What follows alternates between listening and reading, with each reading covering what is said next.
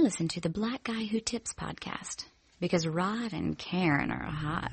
As I spy from behind my giant robot eyes, I keep him happy cause I might fall out if he cries. Scared of heights, so I might pass out if he flies. I keep him on autopilot cause I can't drive. Room enough for one. I tell my homies that they can't ride unless it's sitting on the shoulders, but that's way too high. Let's try not to step on the children. The news cameras filming this walking project building. Now there's hoes selling hoes like right around the toes, and the crackheads beg at around the lower leg. There's crooked police that station at the knees, and they do drive-bys like up and down the thighs. And there's a car chase going on at the waist. There's a vest on my chest. I'm sitting in my room as I'm looking out the face. Something to write about. Still so got some damage from fighting the White House. Like, hey, welcome to the Blackout Tips podcast. Your host Rod and Karen, and we're live on a Sunday with your feedback.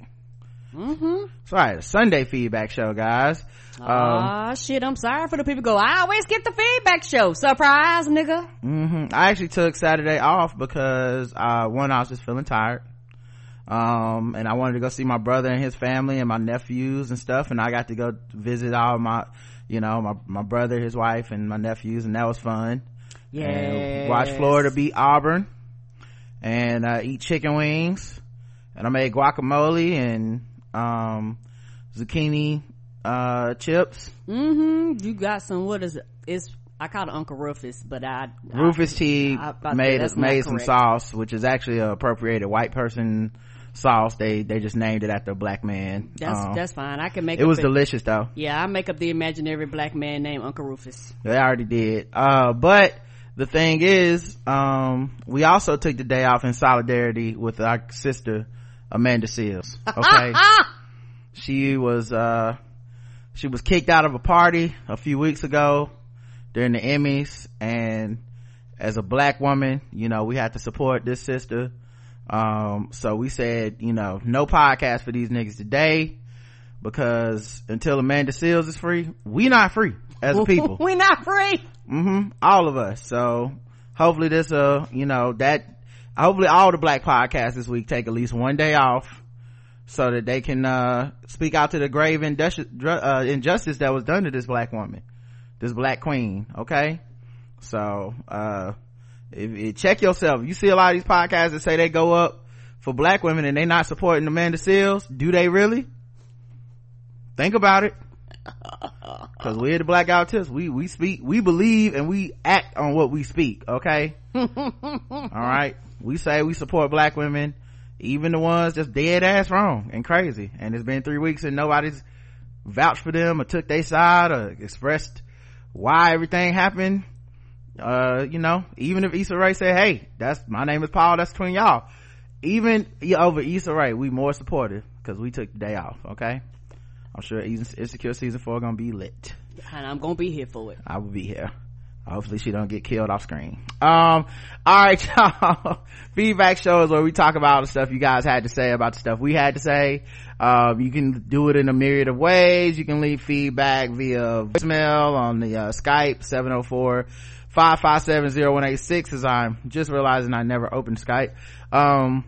You can also do stuff like go to the blackouttips.com, vote in the polls, leave comments on those votes. You can do stuff like email us email.com and give us your thoughts on appropriation, because apparently all you niggas decide to write us a chapter length what appropriation means to me essay after I asked y'all politely not to even waste your time writing it in, because none of you niggas are gonna even agree with each other, but you will somehow need to express yourself. It's honestly amazing. Honestly, it's like, why do we do the show? And then of course you can leave us 5-star reviews, which is one of our favorite ways to leave feedback for the show. You go on iTunes, Stitcher, leave 5-star reviews. We did get some and we will be reading them. Yay! And of course you can also give us your money by going to the blackouttips.com. On the right hand side there's like a thing like, hey, you want to get them some money, you want to do it one time, you want to do it recurring every month, you can do that, and all you got to do is go to blackouttips.com, look on the right hand side, and you can become a donator. And we shout them out as well, so they will be getting shout outs. I dedicate this to recession, depression, and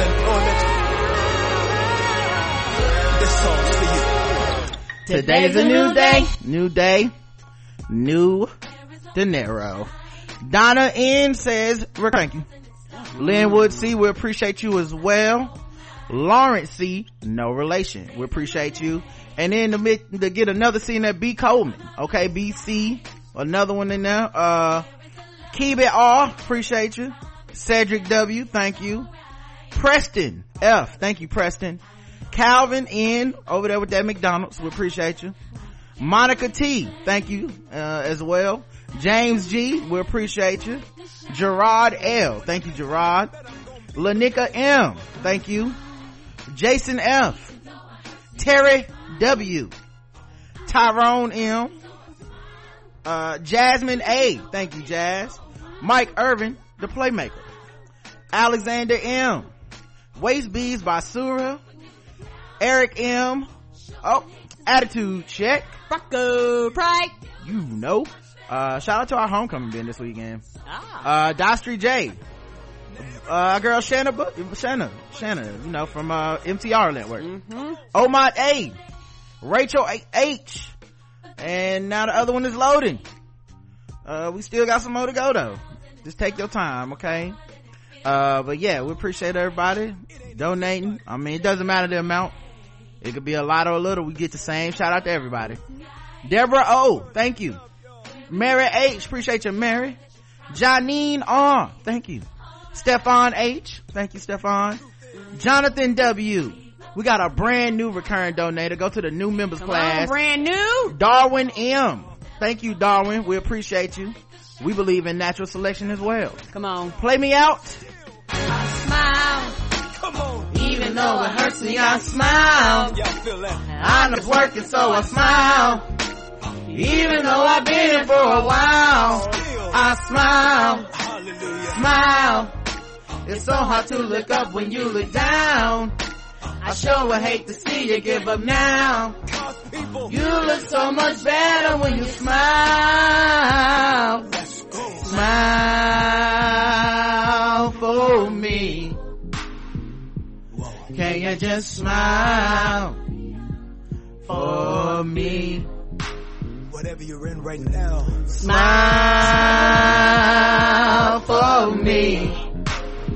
Smile. Can you just smile for me? And the people say, all right, let's get into the 5-star review. A few. Yeah, you talking about homecoming. We haven't been to a homecoming, and I could imagine if it was back like when we were there, I'm pretty sure we would be considered the old people now, you know, because when I went to Fairfield, pretty sure, nigga, of course. Yeah, we old people. What? We would be considered old. Yeah, but it's almost 20 years. Yes, we're old. Yeah, we would be the old people. Be like, y'all know this is the only week they gonna have chitlins and hog maw at the calf. All right, let me get to these 5-star reviews. You know how the old black people eat. Before I go get me a catfish sandwich plate. Come on, white bread, mustard. 5 stars. The title is 5 by Doug Russell, who says, Rod and Karen strike a balance very few shows get right. If you catch every episode, it pays dividends and recurring bits, jokes, and other topics that build over time. But if you miss a few episodes or fall off for a minute, you can jump right back in without feeling lost or excluded. Thank you. I really do hope we give out that vibe. To be honest, man, we really strive for more of a almost like when you listen to a daily radio show. So that, you know, like if people miss an episode of Steve Harvey Morning Show, I know y'all are like, I don't listen to that, but whatever. If you miss, or your local Power 98 or whatever, you don't then say, I missed Tuesday, I'll never go back. But people do that with podcasts sometimes, which I find to be a little bit weird. It's that completionist gene. But with a show like ours that comes out 5 days a week ish, you don't really have to do that. Like, we'll be back talking on current events. If we say something that really sparks your like curiosity, you can always go back and listen to a earlier episode. So I hope people don't, you know, tap out. Yeah, we restart every episode like The Simpsons. No matter what happened in an episode, Bart and them been in elementary school for 25 years now. Britt here, 5 stars. Britt Chris 3 says, this podcast is fantastic. Yay! I was introduced to it through my cousin Nikki. Shout out to Nikki. When you talked about Childish Gambino's This Is America, I've been listening ever since. Wow, that's been like a year ago. Shout out to that song, man. I still fuck with that song heavy. The only thing I'm mad about, this nigga ain't come out with an album after that. Dropping all these summer singles. Too. I was mad. I still love This in America. This podcast gets me through my commute to work and when I take my dog on walks. Thanks for Rod and Karen for your hard work. You the best. Thank you. Shout out to the dogs getting walked out here. Come on. I came to learn of the struggles of women and LGBTQs. 5 stars by John Quavius _C, and says, and stay for the warmth and humor. Oh, that's dope. I don't know who recommended us in that fashion, but like I said, I don't feel like the goal of our show is to educate people. But if a byproduct of our show and the things we choose to talk about and the way we talk about them is that people feel like I'm learning, I love that. You know what I mean? Because I know that's how I learn. So, you know, I listen to different shows and sometimes it's out of the beaten path or something I wouldn't have heard. And you know, the goal is of those shows that I listen to is really just to hear folks give their own opinion from their point of view. And you know, sometimes I'm really educated and fed from those things and been like, oh, okay, so this is how folks feel. Love you guys and this is for our spoiled movie review. We got one new review, 5-star review on iTunes for spoiled movies. The Blackout to spoiled movie reviews, you guys can check it out. I can't remember the last two. I think we only reviewed 2 movies last month. So it's like Fast and Furious. Oh yeah, Fast and Furious, the prequel with Hobbs and Shaw, and Angel Has Fallen. So because every weekend we were looking at you like, not I want to watch. Yeah, so we didn't get a lot of reviews done last month. We're not gonna force ourselves to watch nothing. Yeah, and we try not to watch movies we know we want to enjoy. Right. Anyway, love you guys. 5 stars by Big Rai BK35, who says, I really enjoy getting new episodes from you guys. I really get a thrill when I see you have a new movie review. I like that I disagree with you about some films, but your discussions make me want to see movies. I may not have given a shot just to have an opinion. I appreciate that, man. Like I said, the goal of our movie reviews is not, this is the definitive take. I think, at least for me, when I give a review, I really do try to sit and think about what people would like and what people wouldn't like, and not just do a let me trash or praise this film and leave no room for anything else. But at the end of the day, not everyone's going to agree. Agreed. It's a subjective thing. It's art. So the goal for me as a reviewer has never been to shift opinion, to make people form a different opinion. It's always been to just give my take on it and to consider other people's takes on it. I try my best to be like that. There are some movies that I can admit I'm very biased on, and I'm like, I love it. You don't like it, I really don't care. You know, but it's still just my opinion on how I feel about this particular thing. Yeah, I just noticed, like, when I listen to other reviews, there's like almost like a fighter's energy of like, I came to debate or present a case against or for this movie, and argue against everyone who disagrees. And I mean, that's a way to do it. I know a lot of people that do it. Some of my friends that do movie review podcasts, that's the tone of their podcast. I just wanted to do something different. I don't want our podcast to be, you know, we liked X-Men, now fuck you, you know, like I kind of want to be like, well, yo, this is what I liked about it. And that's why we break it down to likes and dislikes instead of just, you know, let's discuss the movie. It's like, well, what'd you like and what'd you dislike? And I just did a spoiled movie review with Chris Lambert on Friday for Joker. And it does end up being an hour and a half. A lot of, you know, Chris, if you guys like Chris Lambert and know our reviews, is, you know, the latter half of it turns into a discussion about race and movies in general and criticism and stuff like that. It's a still fun listen. But like the point is, like, we talked about Joker, what we liked, what we didn't, so it didn't just become this is, you know, the greatest movie ever or the worst, you know. All right, we got 1 5-star review on Stitcher, which was from Anon Joe, who says 5 stars, and the title is 5-star. One of my favorite podcasts to listen. Great format and tons of content. Love the recent This Too Much, the 17th Mama line, laughing my ass off. thank you. You know, we try to me and Bossy have fun. Like I said, she's traveling, so it'll probably be a couple weeks at least until we do another episode. But you know, I appreciate y'all for listening. I appreciate y'all for writing in and leaving responses to that show and letting us know what you think and your theories. And mostly I appreciate y'all for not spoiling it. Like, I haven't even watched last week's episode and nobody was in my mentions like, wow, Rod, this, that, or the other, you know. So hopefully that continues up for a couple weeks, because I like to binge right before we record, because I like to be fresh, you know what I mean. I like to walk up in there and drop that fresh hot take, you know. And Bossy, sometimes she watches it 2-3 times, like she'll break it down. So we'll see if she can keep that up though. I know with this schedule. Yeah, this schedule is gonna be crazy, man. So, but it's all based off of just success of her and her book, man. So like, I'm so excited for her. Yeah, and happy, so excited. All right, let's get into y'all's comments on the website, theblackguywhotips.com.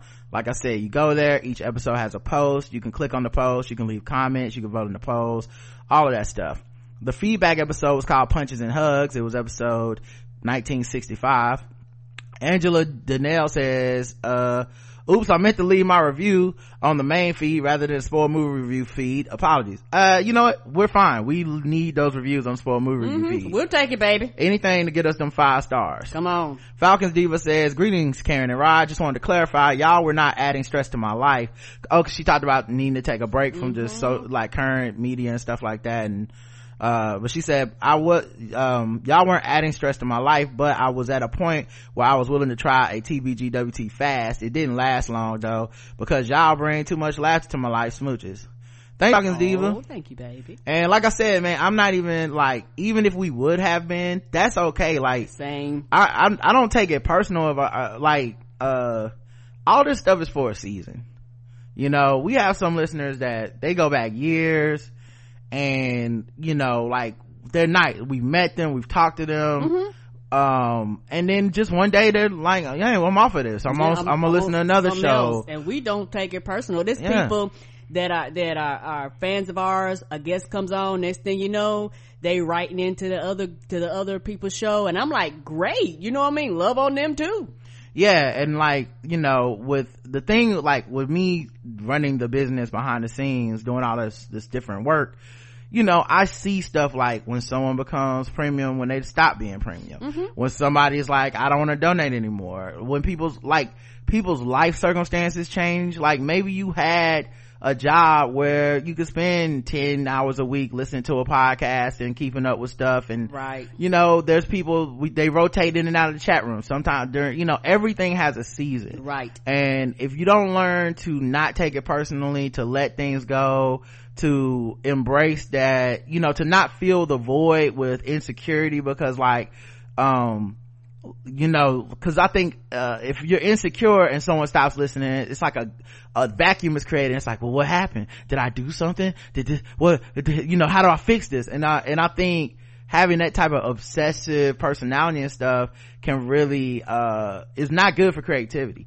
So if someone were to tell us like, hey, I had to take a break, or I wasn't listening but I'm back, I'm really more celebrating, cool, you back, you know. And even if you're just back for a week and you go, I'm done with this, that's fine too. Like, I'm never gonna try to take it personal, because it's like I said, you just don't know what's happening with other people. Somebody could just, like, you know, I've had people write us when they couldn't be premium anymore and be like, you know, I lost my job, I'm gonna be back though, I love you guys, blah blah blah. I'm like, you didn't even have to do this. No, I don't want you to take it personally. Yeah, and you don't owe me shit. No, you don't, baby. You did, like, even listening to this, there's a million podcasts you could be listening to.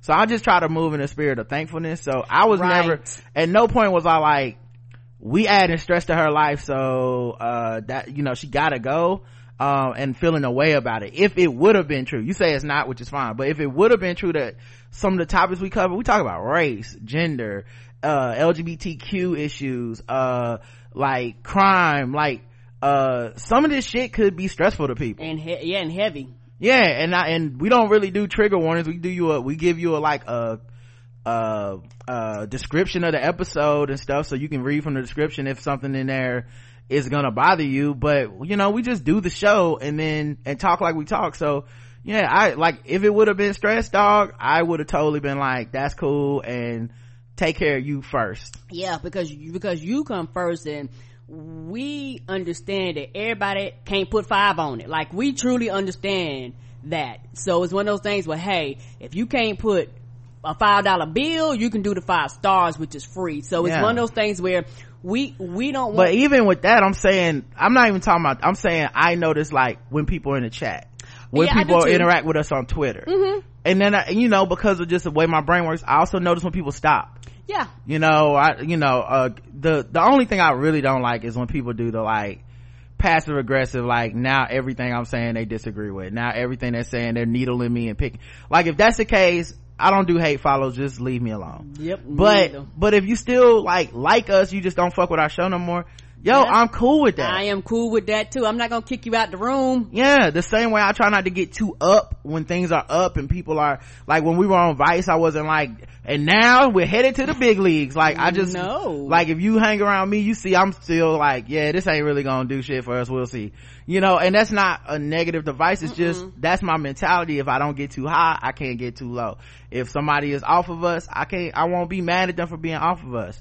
And so that, you know, I notice it, but I don't reach out to try to, like, guilt people into coming back, or I sure don't, or it be invasive into their lives. Like, you know, and think about how many times we create these stories in our heads and it's so unproductive. I'm hitting you up like, man, so you don't fuck with the show no more, and you're like, nigga, I got cancer. Oh, my bad, you know, like, it's not my fucking business. So yeah, whatever reason, you didn't even have to write in and explain. We love that you felt the need to write in and say, hey, I'm back, but none of y'all have to explain shit to me, man. You don't owe me nothing. Are you proud of yourself is the poll. Yes or no, Karen?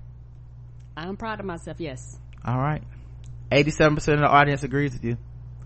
13% say no, they are not proud of themselves.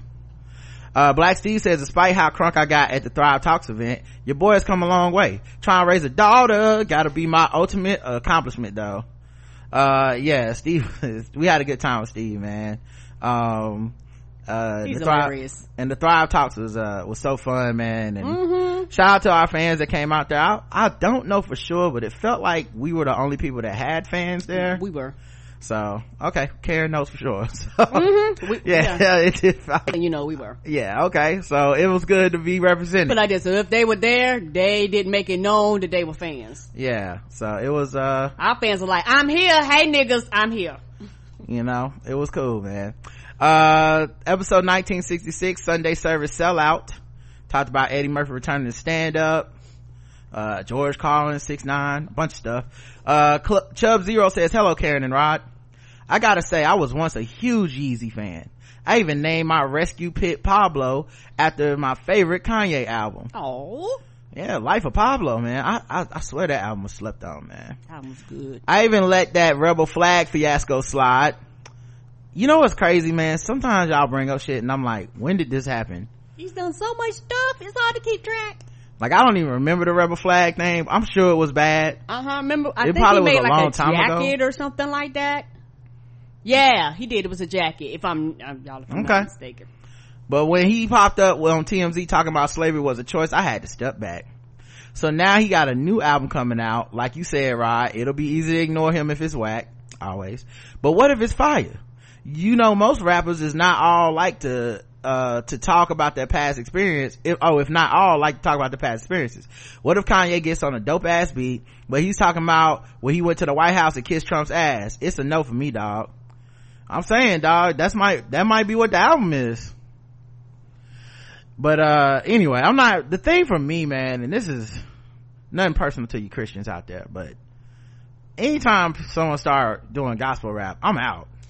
Yeah, it don't even fucking you matter. You always tap out. You're like, the fuck, no. I don't give a fuck if Jay-Z made a gospel album, Kendrick. I don't be caring. Like, you gotta fool me into liking some gospel shit. Like, I gotta think it's real rap. And you gotta be listening. You talk about Matthews, like low key. Luke, what's happening here?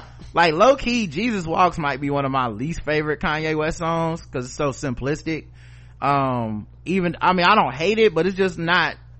Like, that wasn't the song that made me be like, yo, I fuck with Kanye West. I was like, okay, I guess, you know, it's just not for me. So when he say a whole ass gospel album, I'm good. I didn't fuck with that Snoop Dogg gospel album that won a BET award. Like, I don't think I heard of it, but I never sat down and actually listened to it. Yeah, I just don't be listening to shit like that, man. Like, I'm good, man. Y'all gotta talk about some bitches and hoes, man. Like, what the fuck, Snoop? Like, you ain't smoking weed no more? What's gonna happen? I don't need to see this. But anyway, the poll was, are you gonna cop that Kanye gospel album? 7% said yes. Karen? Depends. Like, okay. For me, I mean, yes, I'm gonna listen to it, yes. Okay, I'm so not there gonna you go. say I'm gonna ignore it. I'm gonna listen to it, yes. Karen's in the 7%. And so if it ain't good, I'm gonna act like the shit never existed and keep it pushing. 93% say no. I'm gonna tell you right now, no. It's a no for me. We had comments. Black Steve said, y'all wildin'. Yeezy been trash for a long time. That don't mean I got a lot of myself like Pablo ain't slap. I thought Pablo slapped, but you do know he dropped the album after that, and I noticed you didn't mention it.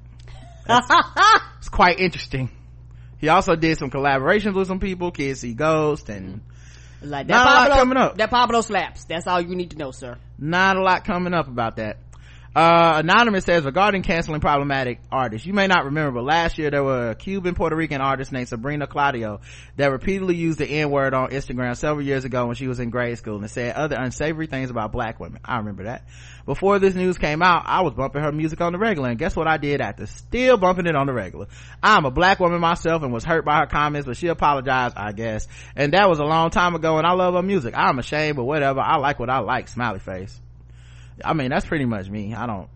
But see, that's the thing. I just admittedly tell people I don't cancel shit. I think it goes in one ear, out the other. It does. Most people don't pay you no attention. They feel like I cancel, you cancel. No, not exactly. Yeah. Like, whenever someone tries to apply their morality to me, I'm always like, you don't listen to me and value me as a person, so I don't want to discuss this with you. Right. I was talking to my brother yesterday, man. We were talking about the Chappelle special and stuff and how we felt about it. And, you know, I was like, I thought it was good because he's always good. And like, I look at comedy the way I look at almost like sports, where like Tom Brady can come out and have a Tom Brady game where he plays pretty well, and then he can have a Tom Brady game where he just plays flawlessly, right? And you're like, God damn, I see why he won Super Bowl. Right. Well, to me, I'm like, Dave Chappelle had a Tom Brady game. Like, I like some of it, didn't like some of it, and I leave it at that. You know, I don't have to like defend. Like, if Tom Brady throws an interception, do I have to run on the field and be like, no, that interception was like, that's how I felt about like whenever he does like his transphobic ass shit. I'm like, yeah, those are pick sixes, dog. Them jokes to me went the other way. Yeah, they weren't very high quality jokes. They were kind of like other shit he put way more thought into, and you can tell, you know. And so I look at it that way, and his highs are very high, his lows to me are very low. So but so many people these days feel like they have to defend the person, and they have to defend even the shit that they claim not to agree with out of some sort of solidarity. And I think that they're really missing the point with that. But that's why I don't discuss shit with them. I save stuff for the podcast or in person with people. Yeah, and everybody has their line. There are some people I like and enjoy their shit. Them as a person is a whole nother thing. And like you said, because of the age of the internet, we know more about artists that years ago we would not have known about. So I think a lot of people, they feel this connection where if I support your music, I support you. Right. And to an extent it's true, but to an extent I know on certain people I'm like, okay, yeah, you're problematic, but this shit bangs, and I'm willing to say that. But for some people, because they put that morale of, if I listen to your music, I support you, they want everybody else to feel like that. And I'm like, nah, dawg, okay, you don't fuck with him, cool, but you can't make me stop fucking with him. Yeah, people always say shit like, can you separate the art from the artist? And they ask that like philosophically, as if there's a quandary for them. And I guess, I don't know why, but it's just never been a thing for me. Like, I've never felt a connection to someone as a person because I like their art. Like, a connection in that I have to defend them because I like this thing. Right. Because that's the thing. I'm not defending them either. That's the thing. I might listen to or watch whatever they're doing and go, okay, yeah, they're problematic, but what you don't see me doing is standing and defending their actions. Yeah, it's just weird to me. But I mean, but it's a big thing for most people. Can't make that separation. And so, you know, and especially if you're in the same demographic as a person, like if you're a straight black man, you're probably gonna be like, there's nothing Eddie Murphy or Chappelle could say that I would be like, that was a little too far. You know, if you're a black woman, you know, there's black women that you're defending specifically because it's like, I feel a kinship with this black woman. You know, so there's like people that pick these groups and shit and they attach to it. But I'm like, I don't know, it just, I guess maybe as an empath, I can kind of see empathy for everybody. I can see somebody's side of something if it's somewhat logical and reasonable, but it doesn't mean I have to defend it or agree with it. Correct. So, I don't know. Detroit retiree Sim says, hello Rod and Karen, I always love your episodes and your shows. I would have to disagree with you regarding Kanye being back or all the way back. That church service that he did last weekend was in Detroit at the now newly renamed Aretha Franklin Amphitheater, aka Sheen Park, which is an outdoor amphitheater where concerts like this are held throughout the summer. In my book, I do not consider it to be a sellout event when the tickets are free. In Detroit, if you give anything out for free, people will come and take the free stuff. I do agree with you that if you want to get back with black people, the best way to do it is through church religion. A large segment, well, hold up, let me stop you right there. The fact that these niggas went for free anyway is still, there's a cost to free. You gotta take your ass out somewhere to attend. And the fact that it sold out in 8 minutes, he back. I'm like, you do have to just disagree. Cause if he was quote unquote canceled and all this shit that people said, 8 minutes or no 8 minutes, like motherfuckers have been like, I don't give a fuck if it's free, I don't fuck with him. All right. If Chrisette Michele did a free concert somewhere, it's not selling out in 8 minutes. Like, no, it's not. That's a ridiculous amount of fast. Like, so I want to say that part first. The second part of it, he was the top grossing rapper in money on the Forbes list last year. Right. Money don't lie. So he's back. Or shit, if he ever went anywhere, he's back. You know what I'm saying? Cause that's really a year after his Make America Great Again shit. And he's back. To me, I mean, I don't know. I just don't know how you can deny that. Cause the money speaks. Even the way that people share his shit on social media with that Sunday service shit that he's doing. Shit trends. They like, I don't even fuck with him like that. Right. I can't help but see it. I haven't listened to any of it, but I can't help but, no, I take it back. I did listen to one that said So Anxious was, cause someone said, this sounds like So Anxious, and it was like So Anxious but with Jesus on it. Yeah, I haven't heard anything. Yeah, it's cool. But it was like, I clicked play because people was like, this nigga just remixed So Anxious. This ain't actual a gospel song. It's like, so Jesus meet me at the throne in the temple. I was like, this nigga is stealing. Like, he gonna get sued when this shit meet drop. The Holy Spirit, cause you're so Jesus. Yes. Come on to the crown of glory. I love it when you're talking holy, it'll be, come on, so Jesus. Yes. But yeah, I was listening to like 30 seconds of that shit, was like, y'all are wilding right now. But yeah, like, I don't say it with any judgment of people for allowing him back in. I really say it more with judgment for people acting like they weren't going to. Correct.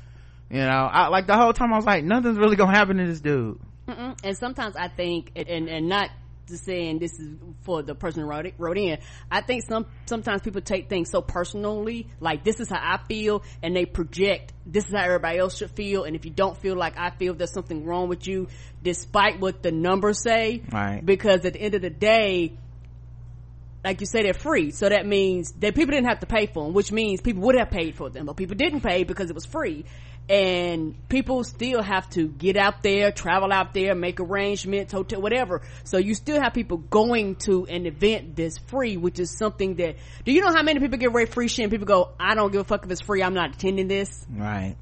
A large segment of African Americans eat that religious stuff up, and once again, we'll do that forgiveness thing if you use religion as a vessel. If a black family, people can forgive a white supremacist who gunned down their loved one, aka hugging and forgiving the off-duty cop from gunning down the most perfect black man since Barack Obama in his own apartment, then it will be very easy for Kanye to be forgiven for hugging on Trump.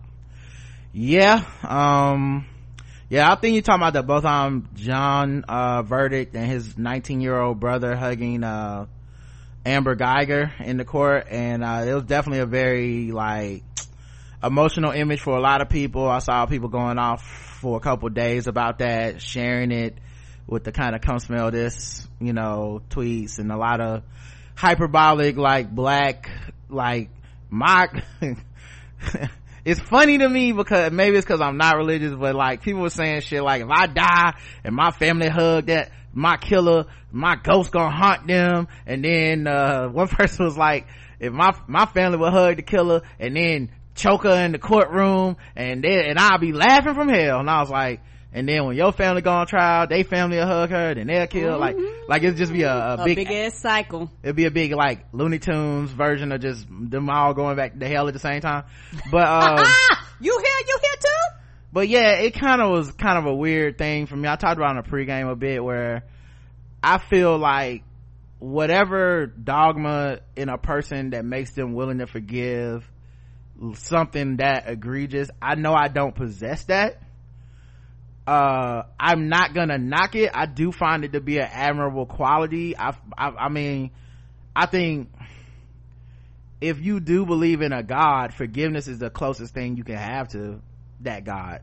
I think people knock it in a time like this, but they're not gonna keep that same energy. But I think people knock it because we're upset.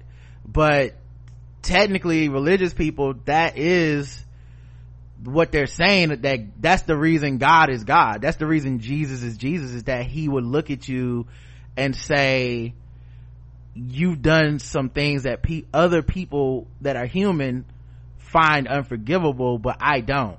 That's why you got murderers on death row that become religious. That's the first thing that happens, is they're sending priests and stuff to talk to these people. And that's why the deathbed confession is a thing. Like, supposedly God can forgive you of anything. And so if the highest echelon of being made in his image and all that stuff is to forgive, yes, you're gonna have some people whose internal makeup is dedicated to forgiveness as the ultimate overcoming of the suffering that they experience on earth.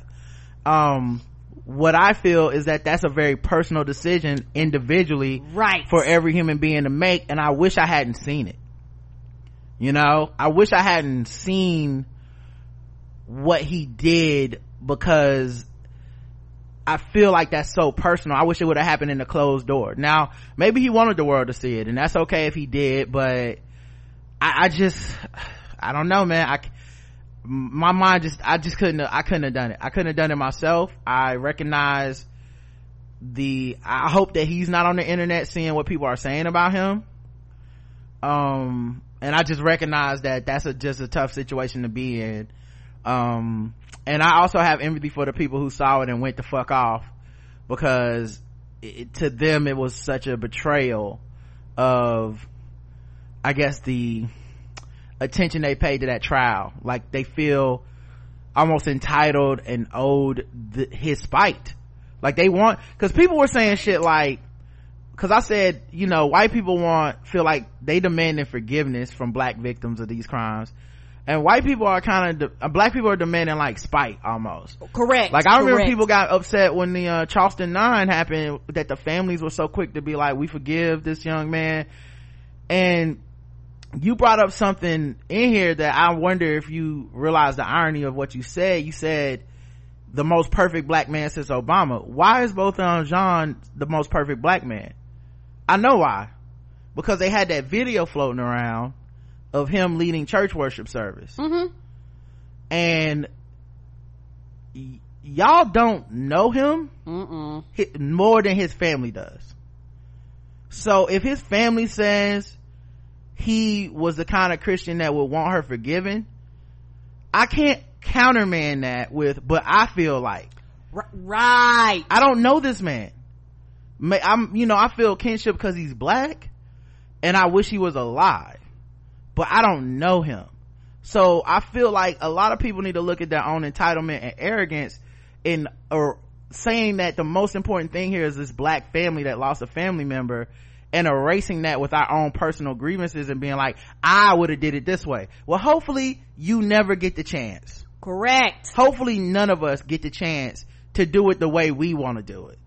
hopefully all of our relatives stay alive and they're not getting murdered in cold blood by some fucking racist off-duty cop. Hopefully that's not happening to us, and we never get to find out what we would have done in his stead. You know, we look at it like that verdict, like we tune in and check in on this, like okay, you have the murder, okay, then you have all the news around, like did she cover it up or not, then you have the family, then you have, let's look into both in John's life, okay, then you had the trial, okay, then you had a verdict, okay, then you had the sentencing. We're just checking in with this shit. The family members have lived with this for over 2 years, so they may have reconciled with this because they can't make it from day to day in the anger that we can selectively choose to be outraged and then be, now I'm talking about Amanda Seales, like we can do that. I don't know what it takes. My brother hasn't been taken from me like that, so I don't know what it takes to make it to the next day when something tragic like that has happened. You can't spend every fucking day thinking about that shit all day, and some people maybe they have been through it and that is how they got through it. I'm still mad, I'm never forgiven, I can't wait to whatever, like I don't know. And so the thing I felt was like, we need to allow for the humanity of that 19-year-old black kid, right? We have to allow for it. I think we should. You don't have to, but I think we should have some consideration. Maybe he'll feel differently about this in 10 years. Maybe he won't. Maybe he'll regret that hug. Maybe he won't.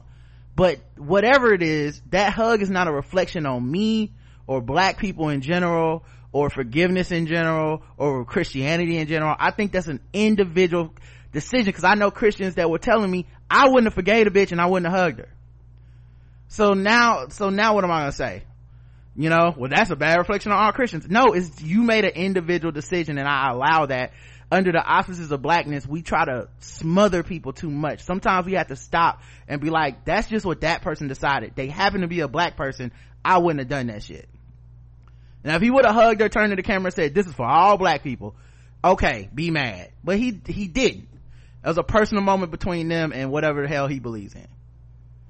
That being said, I feel completely differently about the judge and the bailiff. They were at work and I don't know what the fuck they were doing. Come on. Like, do you hand Bibles to everybody? Is that a thing? You hug all your defendants in your courtroom? Because if not, I want to know what was so different about her. How many other people have you sentenced and come down out of the off the dais and been like, hey, let me talk to you for a second. You know what I mean? Because if not, then miss me with that bullshit, man. Like that, like y'all are there in the capacity of working for the state. That's totally fucking different in my opinion. Straightening her hair and consoling her and shit, like I don't see how that's any, like that's just pure white woman tears, like to the fucking rescue. And I couldn't believe, like I said, I really wish I hadn't seen any of it, because it's very emotional making. It's very angering to see it, and it's very confusing, and it's very, I don't know, it's a lot of things. And I think like I said, with that family, I don't know them niggas, and if that's how they get down, that's how they get down. I'm not gonna use them to then smother, I'm not gonna try to smother them into like, now you gotta die because you didn't handle this the way I would. Okay, y'all grieving, good luck. But everybody that worked in a professional capacity in that courtroom, I'm closer to feeling the way you feel. Anyway, finally, in the past few months, lots of stories have been put out here about Detroit racism, such as black people being kicked out of bars or stopped and harassed by police officers while walking to meet for lunch. You have to understand that Detroit is surrounded by white suburban towns and cities. These white suburban areas are where most of these incidents happen. Even though there have been a steady gentrification going on in the city of Detroit, but I'm sure where you live is probably the same way. Yeah, it is. No one really knows the small suburban towns around the major cities, so in order to get the story out, if they always use Detroit or Charlotte. No one read the story if it said Royal Oak or Farmington Hills, Michigan. Anyway, thanks for the opportunity to give you some feedback. Keep up the good work. Thanks, man. Thank you. And yeah, we appreciate you, Detroit retiree Sims. That was a lot to talk about, but I did want to talk about those things, so appreciate you for the opportunity. Secure the bag of cotton. This is the episode we had with Chris Lambert. Yes. Which was, one of these meandering, we talked about everything and nothing at the same time episodes. Right. Movies and everything else. Yeah. Stand up, podcast, and all that stuff. Felix left a comment. I'm not even going to pretend like I was actually going to see Joker in theaters after what Todd Phillips had been saying about how he hates comic book movies and was making a real movie. It got off on the wrong foot from jump. Everything he said since has only put me off it more. Every statement he makes drips with condescension and fragility. The movie is probably good, but I'm not going to go see it with how he comes across throughout this lead up to it. Yeah, can't knock you, Felix. Yeah, something to me, because me and Roger kind of talked about this. You could have just fucking put the movie out. Joker, just fuck what you call it, and just put the movie out and let the movie speak for itself. But you didn't want to do that. Yeah. You wanted to come out. You wanted to talk about how it's not comic book related. So then you bring up the two camps. The people that's like, the fuck? I like comic book movies. Bitch, you got a comic book character. Why ain't this about comic books? And I don't like comic book characters that follow the comic book. You could have been like, this is our own version of the Joker. Comic books do that all the time. Fuck it. They have versions that aren't even related. Whole new worlds they make up. Marvel have a whole series, what if? Like all kinds of shit that people do where they put their particular version in a bubble, unrelated and unattached to anything. You could have just did that and people would have watched it or not watched it. People would have been mad either way, but you did this bullshit and then you turned around and you got mad because you wanted the controversy, because you said the hot fire things that get both sides to going, and then you're shocked and surprised when you get this rebuttal and you get people arguing and you get people talking shit about you and shit like that. Like, y'all like, oh, I didn't know it was gonna be like this. The fuck you did. That's why you goddamn said it. So it's like, you can't have it both ways. You can't do stuff to stroke a fire and then get shocked that the fire came and fucking burnt your movie up. Cause people are gonna go see it regardless. Some people are gonna go see it. Some people aren't gonna go see it. And that was gonna happen either way. But now you got people feeling strong in their convictions about the movie, going, fuck this movie, or this is the greatest movie ever. And that's the part that irritates me. Just put your goddamn movie out. You wouldn't have had this problem. You wouldn't have had the controversy. None of that shit. Yeah, and DC's animated joints have been doing this for years now, of just, this is a certain version of this character, it has nothing to do with the other versions of this character, and they just move on. So they could have done that. Correct. Also someone did bring up that the witness in the Botham Jean trial was killed last night. Yeah, he was it was instrumental in getting a conviction, and then he was just gunned down, I think in a parking lot or something like that.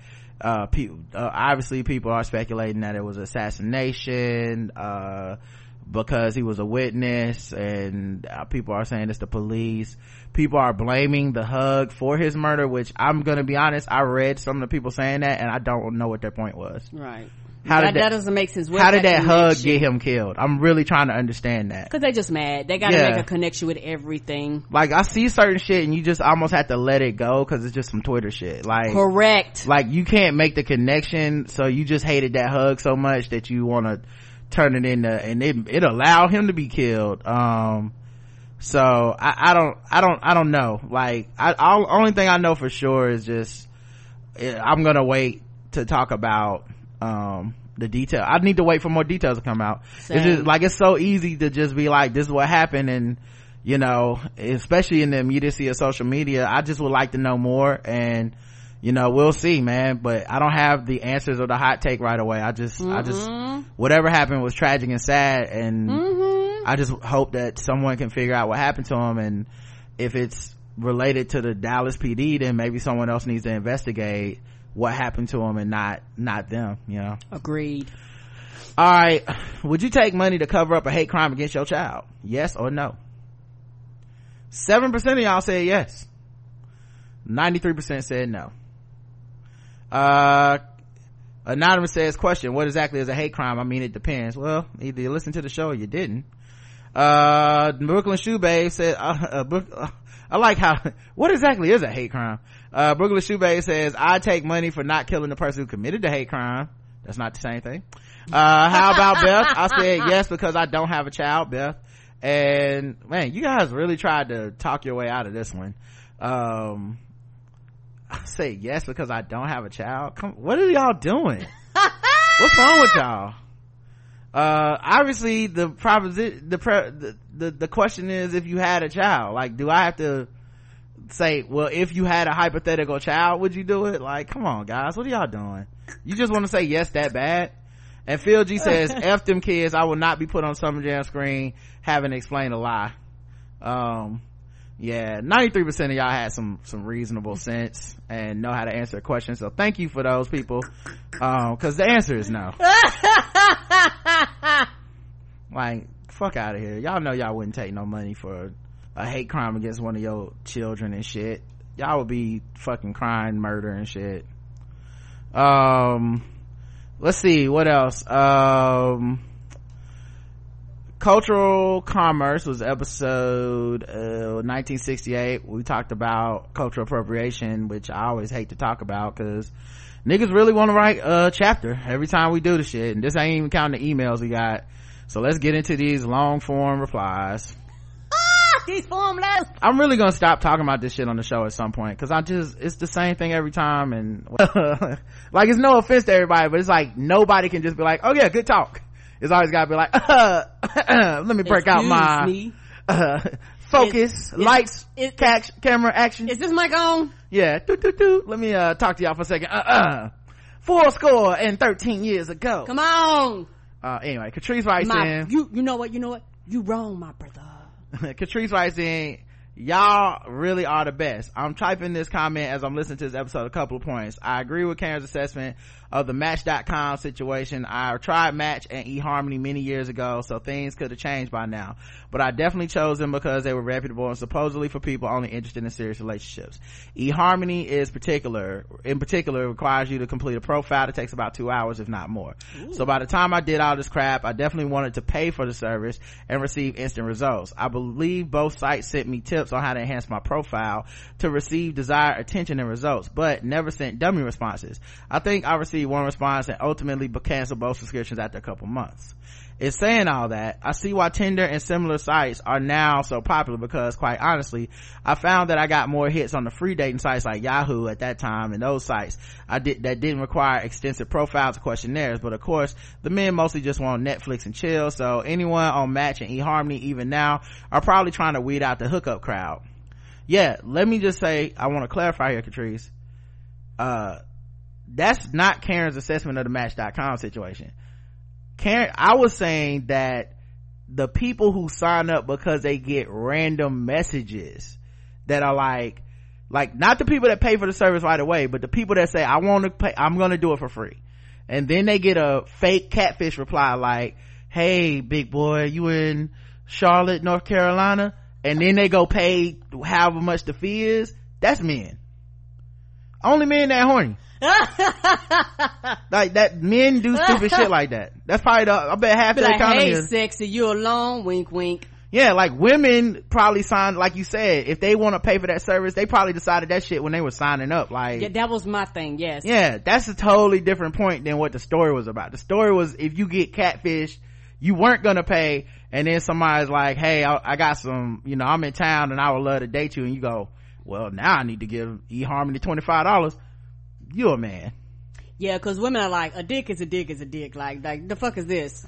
Yeah, that's my guess anyway. I guarantee more men did. My guess is, I don't know, you guys could still be right, but I feel like more men paid a fee out of lust, you might than preparation. You might have a handful of women that do too, because like you say, you're just randomly hitting people up. So, but like you say, I'm taking a guess at what I think it is, but you would have men and women both, or just across the board. I'm sure it works on a I'm saying I think it's more men who do the impulse.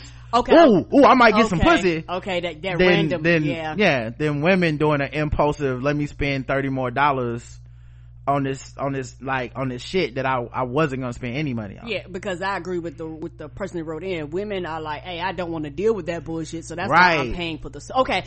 They're now trying to, we're on the women okay, are now always we trying understand. to, no, not all women, you guys know we're generalizing, right? But women are always trying to weed out the people that are just dicks. Correct. You know, like they're always trying to, in real, like, just dicks. it's like they're trying to narrow down the dicks being thrown at their face. It's like, Come on, okay, like hot dogs. It's too many dicks. And then the men are always trying to increase the numbers. So if they get even what they consider to be a nibble, I'm sure they're like, I'll get some money.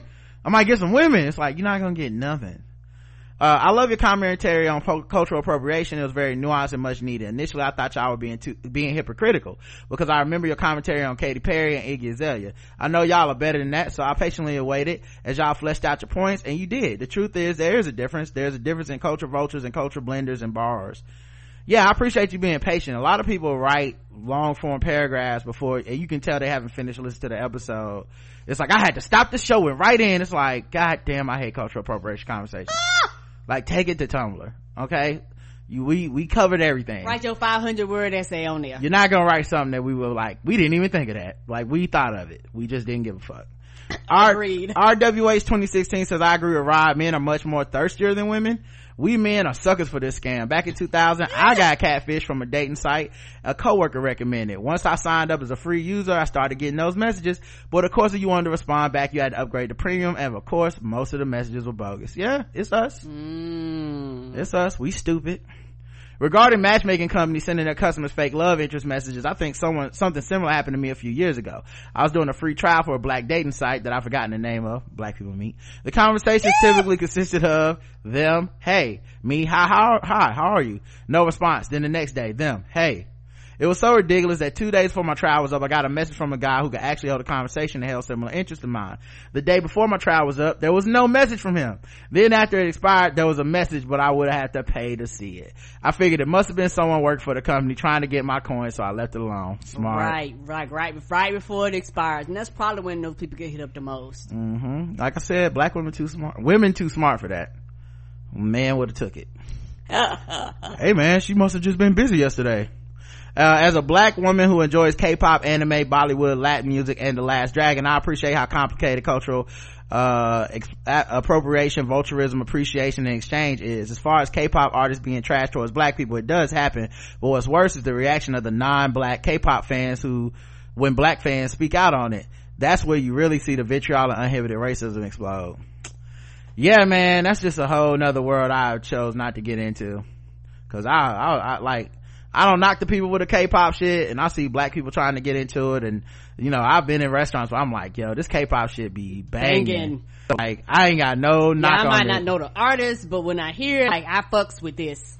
Right. But what I do know for sure is that I ain't trying to fight niggas. So oh wait, someone wrote a comment in during the middle of the show. I'll read it. It's for the last episode. Rod, Justin, I think you mean Chris, maybe. A black man, watch Little Boxes on Netflix. Do not try and say you don't know any other black people watch this movie. I refuse to be placed in one of your little boxes. Love you guys. Thanks for the content. All right, there you go. Anonymous says, I used to watch Lily sing, and there's definitely been a progression in her YouTube career that has led to her where her show is now, or where she is now. It's reminiscent of how people felt about, I think Donald Glover, put Danny Glover, Donald Glover's rise, in that he never publicly atoned for that past. Not saying he has to, but his art has changed, reflecting that he learned from it. Lily's work is the same in my opinion. Earlier in her YouTube days, her own community used to call her out for playing up Indian stereotypes to her portrayal of her parents for clicks. It was true though. She just reduced critiques as haters, but I did notice the decline in those type of videos over time. Yeah, I mean, that's the thing, man. We talked about it with Donald Glover. Like, people really want like a public mea culpa that they're not gonna accept. Right. You're not gonna fucking accept it, so it does not fucking matter. Like, they're gonna always use any mistake or any position you held in the past against you. Doesn't matter if you atone or apologize. We don't care. So you really do waste your time with some of these apologies. If you're going to continue to work, make better work. You know, if you see the critiques, don't try to address them or defend yourself. Just fucking do take it into an under advisement and try to do something better next time, because most of these motherfuckers do not give a fuck about you. You're just a person to talk about for the moment. Your entertainment. So yeah, maybe she did, see all this shit and eventually come, have a come to Jesus moment and say, well, I'm just gonna do different type of work behind the scenes. And we never got that apology or that moment. So folks is like, well, still fuck her. But let's be frank. If she did, it's still gonna be fuck her. She later started doing mostly self-deprecating rap. She always has bars, LOL, and unicorn sparkly type content we all know caters to preteen white girls, the audience YouTube makes bank off of. That was the very beginning of the mainstream exposure. It was interesting observing the commentary on the Punjabi community, in the Punjabi Canadian community. Some were proud, some were saying she's a safe brown girl that caters to white entertainment. Sounds familiar. Yep. There's also the nuance you spoke on in regards to people who feel othered, feeling a kinship with African American culture specifically. I've noticed the Indian Canadian population tend to take on bits of our culture at a greater rate than the Indian American population. How does that happen? I can even understand the frustration of the Jamaican Canadian commenter called, cause in Toronto everybody bites off Jamaican culture specifically, and there's even historical nuance to that. Yeah, Drake just did it like last year, maybe 2 years ago. He started doing all that patois and all that shit, and it's like, okay, Drake, like, you don't come from this, but clearly this is what's hot for you right now. There could be a mix of projection with that exhaustion. There's just so much more nuance than she raps, so she's appropriating. While I've personally outgrown her brand of entertainment, I can also recognize how she's grown and doesn't engage in our culture in that culture vulture way. Meanwhile, I still copy those dances in that Truth Hurts video and cherish the time hip-hop fucked with South Asian imagery hard in the early 2000s. Hashtag hypocrisy gang gang. Because that's the thing. If you talk to most people, at some period of time you have accepted or branched off or dibble and dabble in the others that quote unquote now everybody would consider appropriation, and not even on some good shit, really. Like, no, rappers used to rap about women having chinky eyes. That's not right. That's not a good thing. That's not like, even if you think it's a compliment, it's clearly using a racial slur. It's clearly like, that was just a thing. It wasn't getting blanked out on the radio. It was just a fucking thing we did. And then at the same time, we want to hold this grudge and anger against Asian people that, co-opt black shit. Like, y'all, what about anti-blackness in your community? It's like, well, nigga, both of us got anti-whateverness in our community towards the other. And to be frank, we aren't calling it out. Like, well, I don't remember no black person was like, man, fuck Nelly, I'm canceling this nigga, what does he mean? Like, none of us did that. So I wish people would be honest on both sides, and then you don't end in these stupid ass like Tumblr exchanges of no I figured out appropriation, y'all don't get it. Nah, fuck out of here. Right. Will Trump get impeached, yes or no? No. 32% say yes, 68% say no.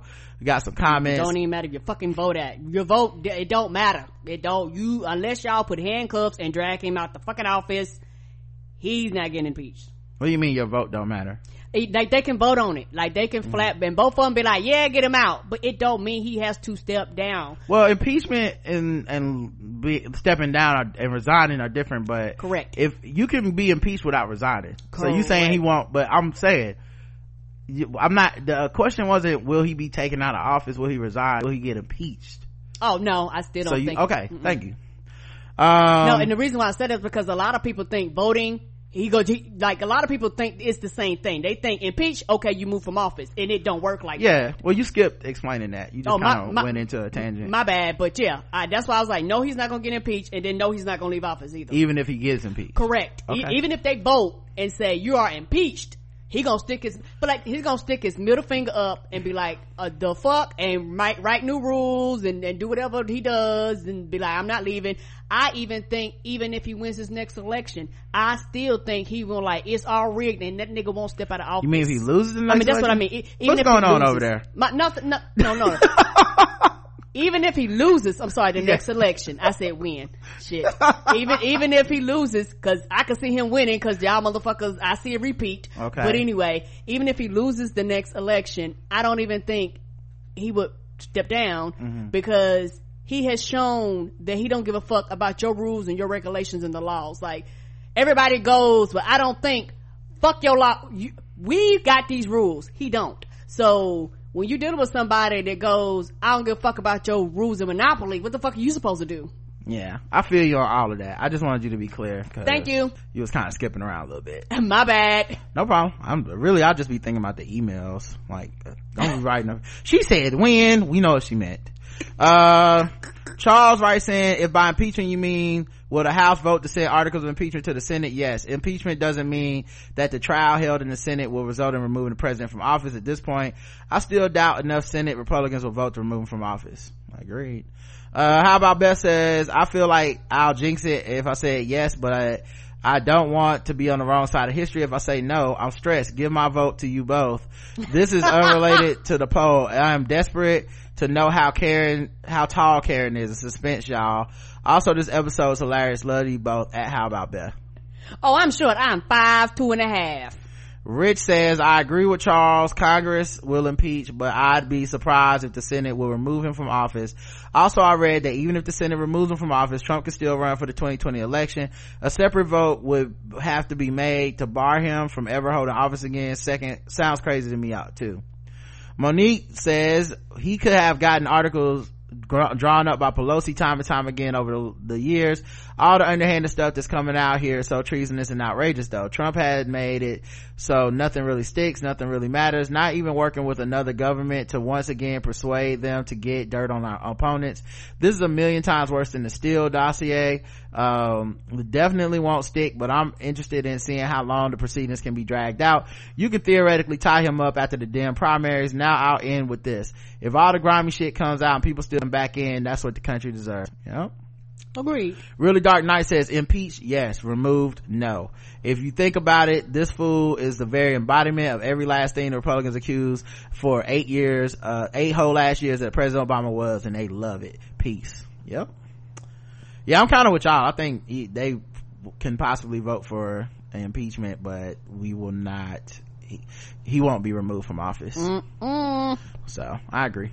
And the last episode was Domino's delivery insurance fraud. No comments on this one, but we did have a poll that had one comment on it.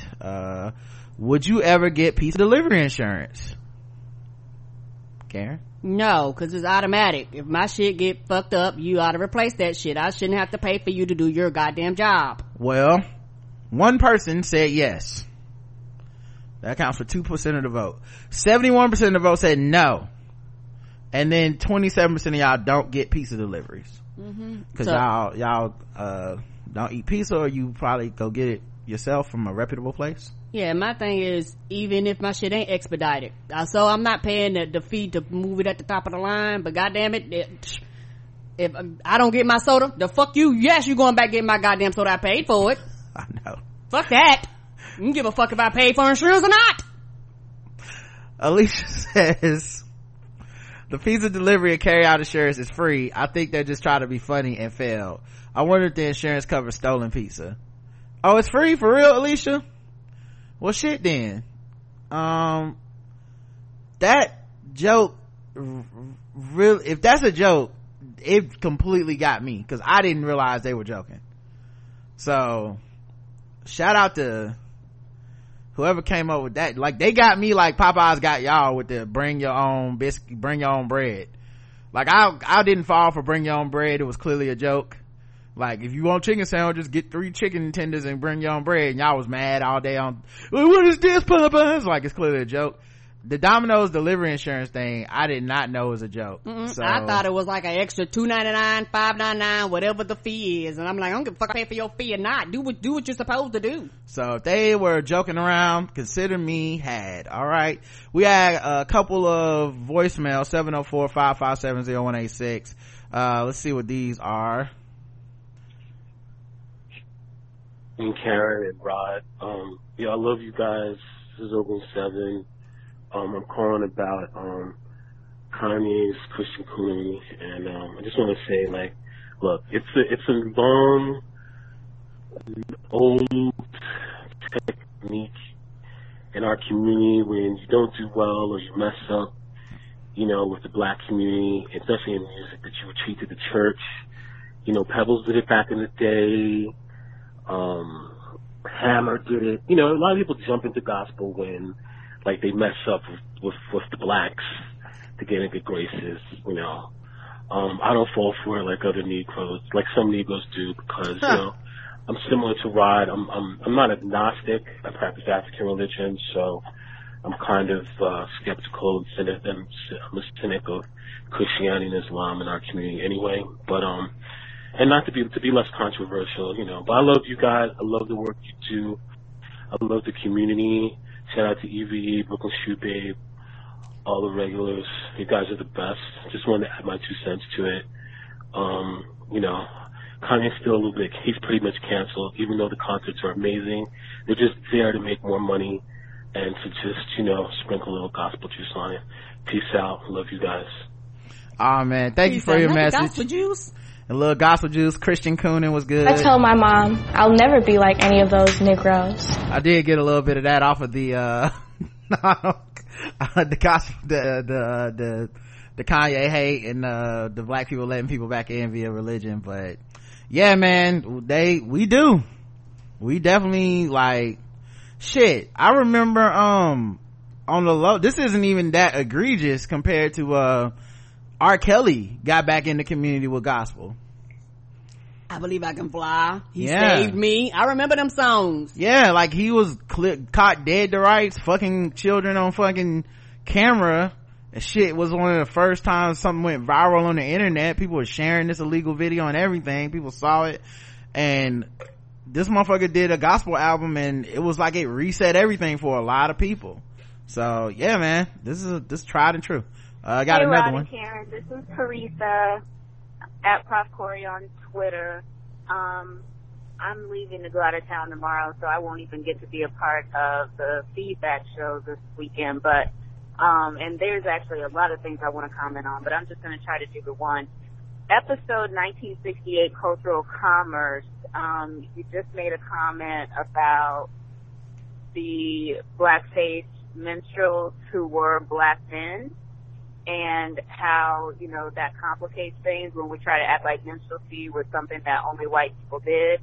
And I just wanted to say, I talk about that in my first book, and what's so powerful about it in the context of your show for me is that the argument you're making is why everything that you've always said about Tyler Perry resonated with me, because knowing about Williams and Walker at the beginning of the 20th century and how they broke into Broadway is exactly why I never saw Tyler Perry as a problem, because they used their money from Broadway to create jobs for black writers, for black tech people, like all of these positions, because they got that Broadway break, originally starting with blackface makeup, is how they made opportunities for other black people. So your comments about Tyler Perry making opportunity has always resonated with me because I knew about that history. So it's kind of neat to hear you,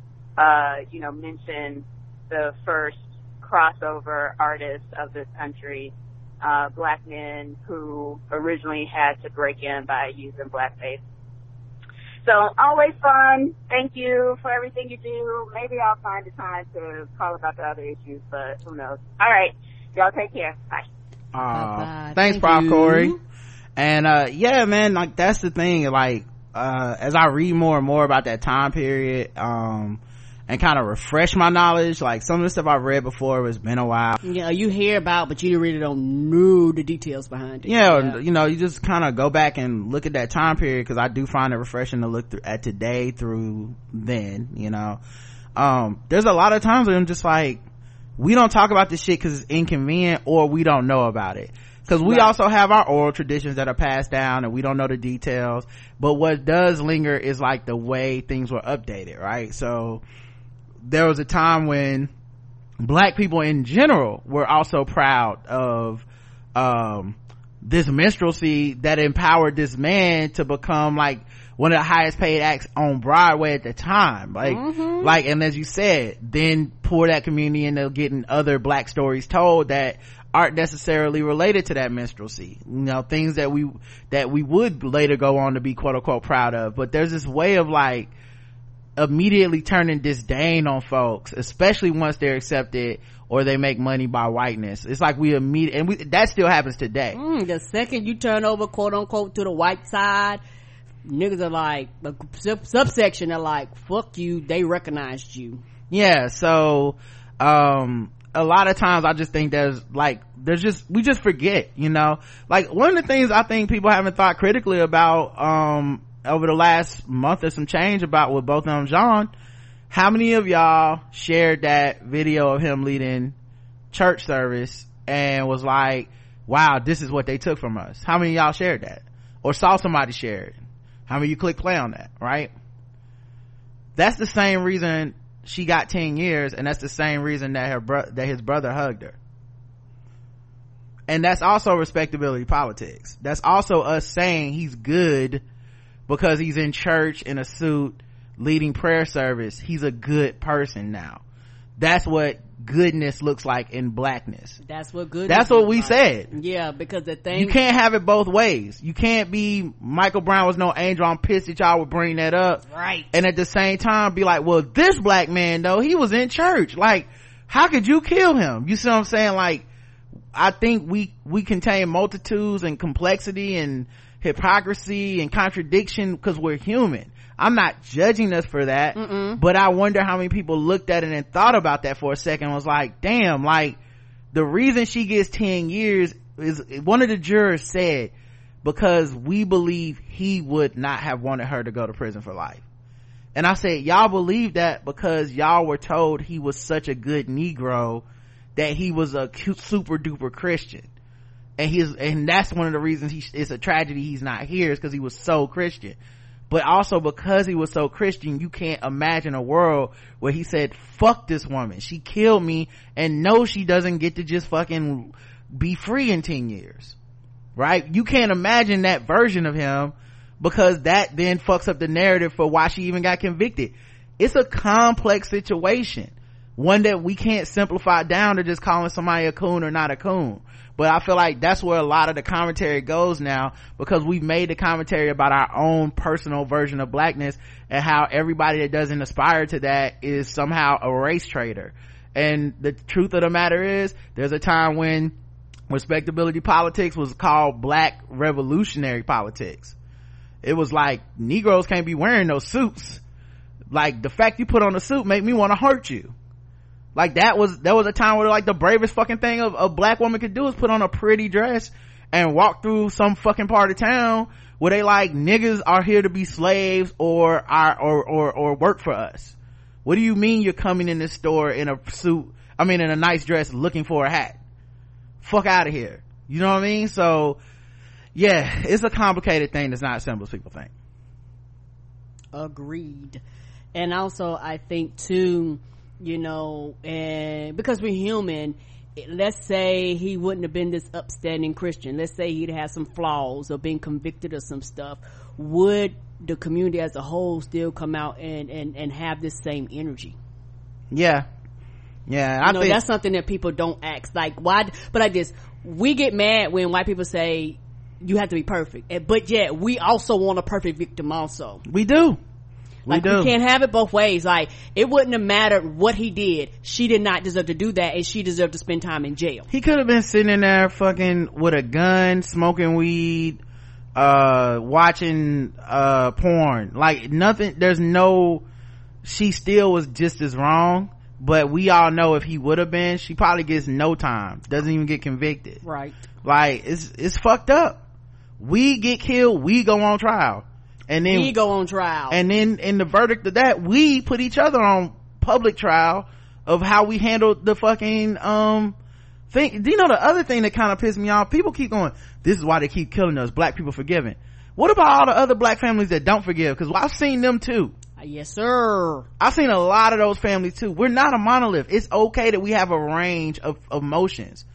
If you don't want this guy to be seen as a symbolic moment for blackness, fine, then celebrate these other families that are like, man, fuck the people who killed my kid and I'm never gonna forgive them. Celebrate them. But either way you try to put us all in line, it's just listen, tiring. All right, we got another voicemail. This one's 2 voicemails. Hi, Rod and Karen. It's Jen from Brooklyn. Happy Friday.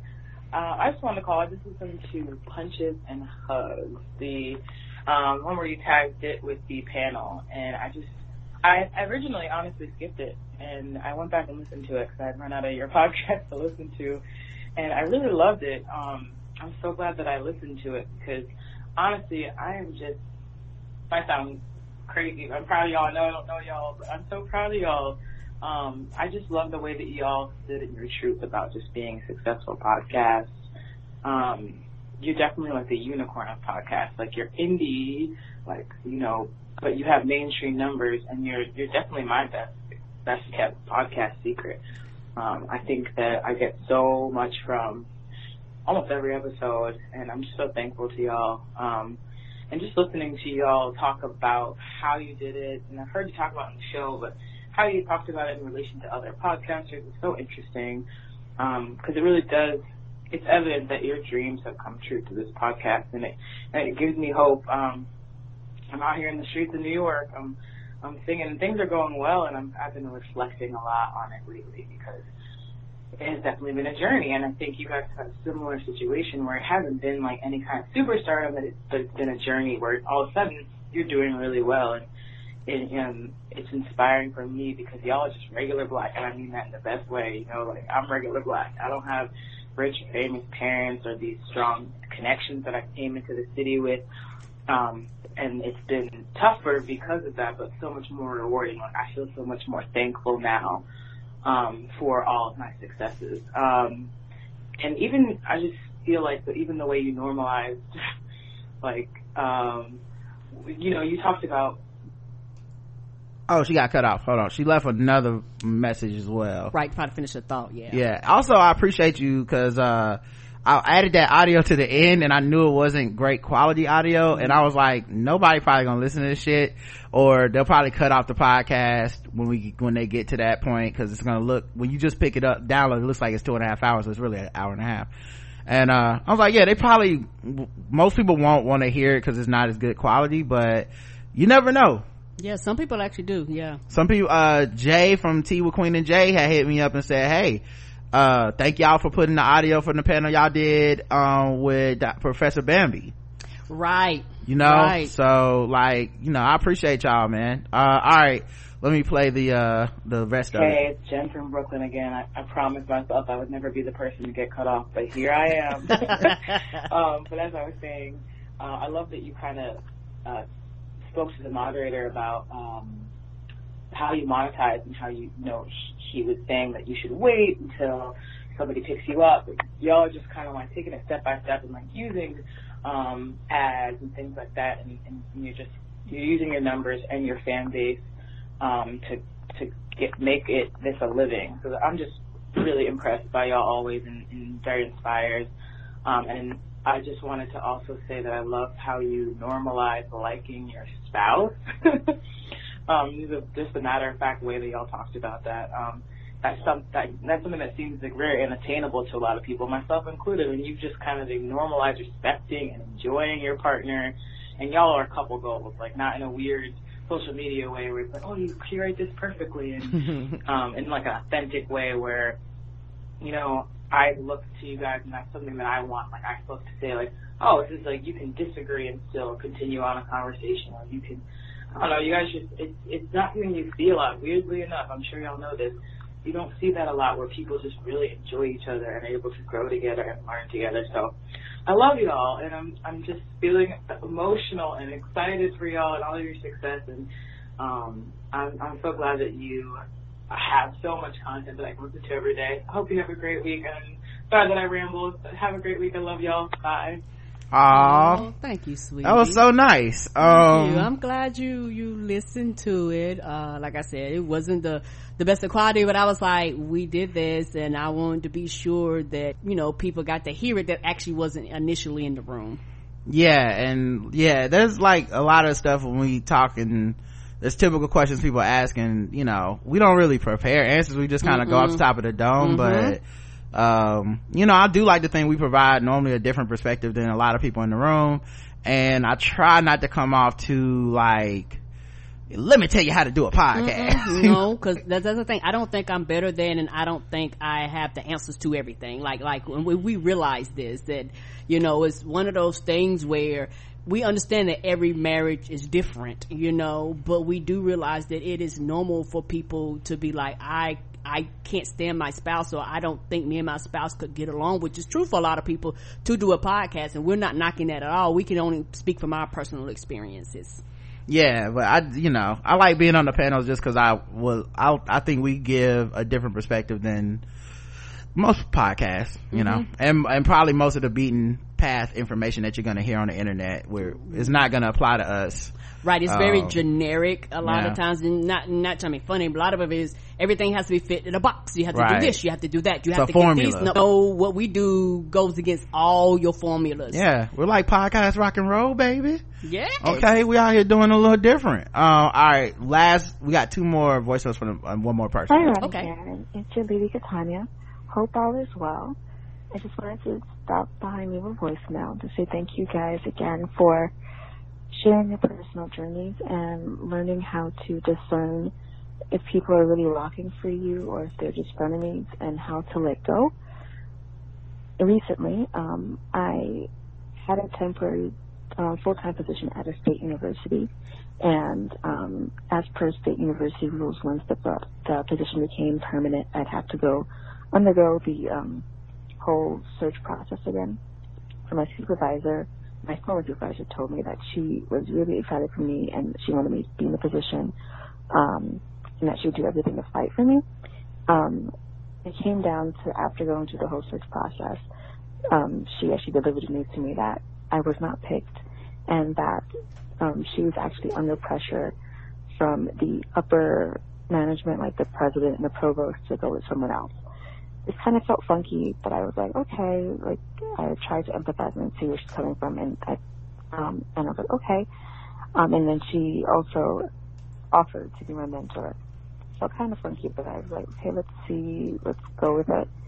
A couple of weeks later, not too long ago, a professor that I made friends with actually told me that they approached the search committee to get some information about it, and they found out that actually my former supervisor 100% picked the person who replaced me, and the search committee was 100% against it.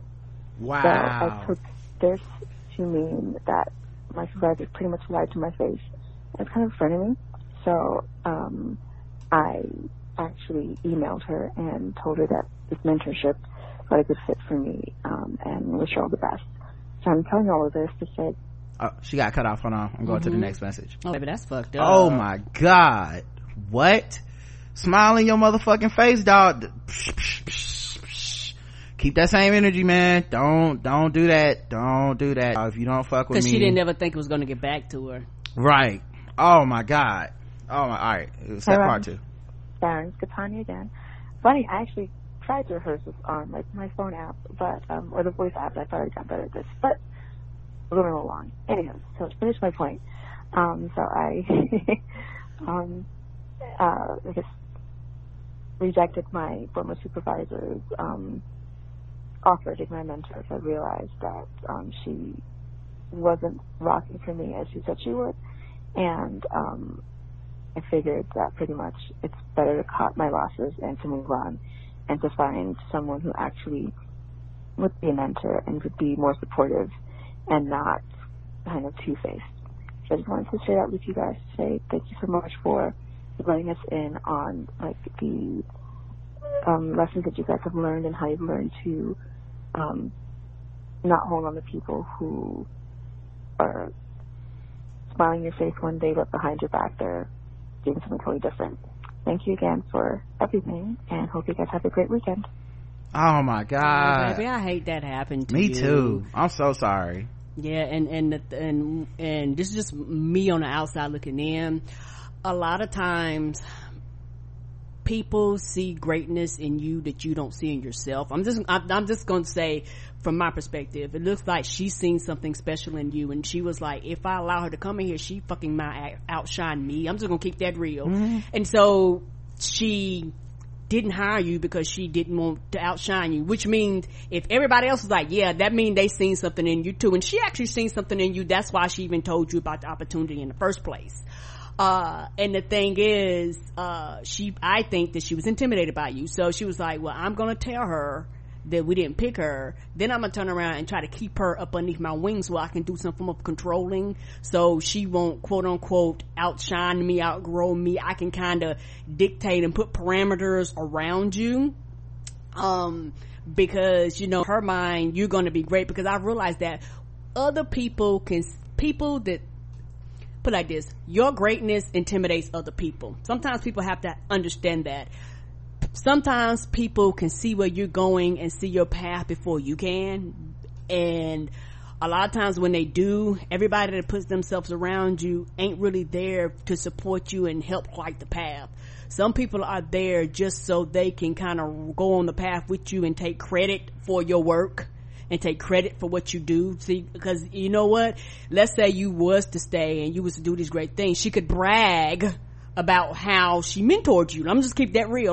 Like everybody that attaches themselves to you don't always have a good purpose or a good reasoning. And so as you get older and as you begin to get around people, you have to get to the point where you discern who's around you for the right reasons. And sometimes that's easier to see than others, but I'm glad you declined, because it's one of those things where that wouldn't have ended well.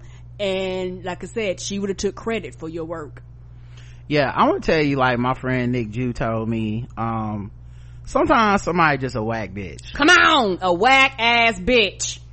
And it ain't really even a whole lot of, like, I don't even got a conspiracy for you or whatever. Straight up philosophy. All I know is her telling you in your face something different than what she really felt is whack. You know what I'm saying? Like, if she really felt that way, like, I've had people where, like, I felt something they was doing was whack, and I understood it wasn't my business, or they weren't the kind of person I could talk to about it. Cool. But what I won't do is then be like, well, I was vouching for you the other day because blah blah blah. Like, nah, if I wasn't, I wasn't. You know what I'm saying? If I don't fuck with you, I don't fuck with you, and I don't want the appearances that I fuck with you for everybody else. I'm a cordial, casual person. I won't be mean to you. I'm not gonna call you out your name. I'm not gonna disrespect you, but I'm not like carrying the torch for you and lying for you either, and I'm not gonna come in your face and act like that shit is like we cool. Like, you get the same level of baseline treatment as everybody else as long as you leave me the fuck alone. And I think with somebody like that, it's the opposite, where it's like, no, I want you to feel liked and loved and all this shit, especially if she was all up on you when you got that job, if she love bombed you or anything like that, because that's some narcissistic type of behavior to like, oh, I love you, and then behind the scenes, girl, fuck that bitch, she out here trying, think she gonna get this position. I don't think so, I'm against it. And then in your face, oh, I'm so sorry you didn't get the position, I was rooting for you, I told everybody. Like, nah, because you could have said nothing, right? You could have been against me getting that position for whatever reason you felt, and then just came to me and said nothing. You didn't have to, you just didn't get it. Cool. Let me fill in the blank. I guess you don't fuck with me. Cool.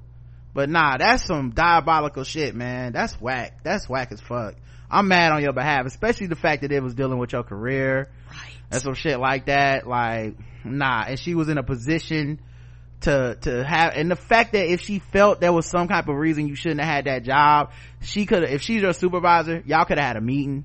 Could have talked about y'all could have talked about it. Like, come on now. There's built-in ways at a job for that to happen. A lot of times when we talk about this stuff, we're really talking about like internet shit, or prior job stuff. But the internet stuff was new for me because I've never looked at the internet as my job until now. Yeah. But it has been my job for several years. But this is like the first couple years I've been looking at it like, oh, this is my job. Some of these people are kind of like pushing up on me because they see what we're doing and they just want to be a part of it. They don't really fuck with us. Correct. See it all the time. And the second that they disagree with us, they throw us in the trash. Yeah. Like, I don't do that. No. And like I said, and like, they call us friend and then do that.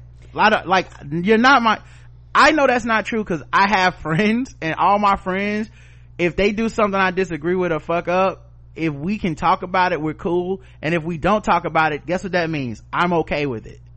You know what I'm saying? So like, if Justin does something I disagree with, but it ain't that big a deal, I'm not gonna pull him to the side. Hey man, the other day I saw, because it's what fucking friendship is. But when you become friends in a throwaway manner, and this woman basically threw you away, when you become friends in that with people that throw people away easily, that's the different game ball playing. Or like, nah, don't give her that promotion, hell no, fuck her. Like, why would you do that? Because you never valued me in the first place. Don't come to my fucking yearly review talking about how great an employee I am. You don't believe that. Keep that same energy when you see me in the streets too. No waving, no smiling, no speaking, no, like, keep that same energy then. All right, let me pause so we can go to the next session. Okay.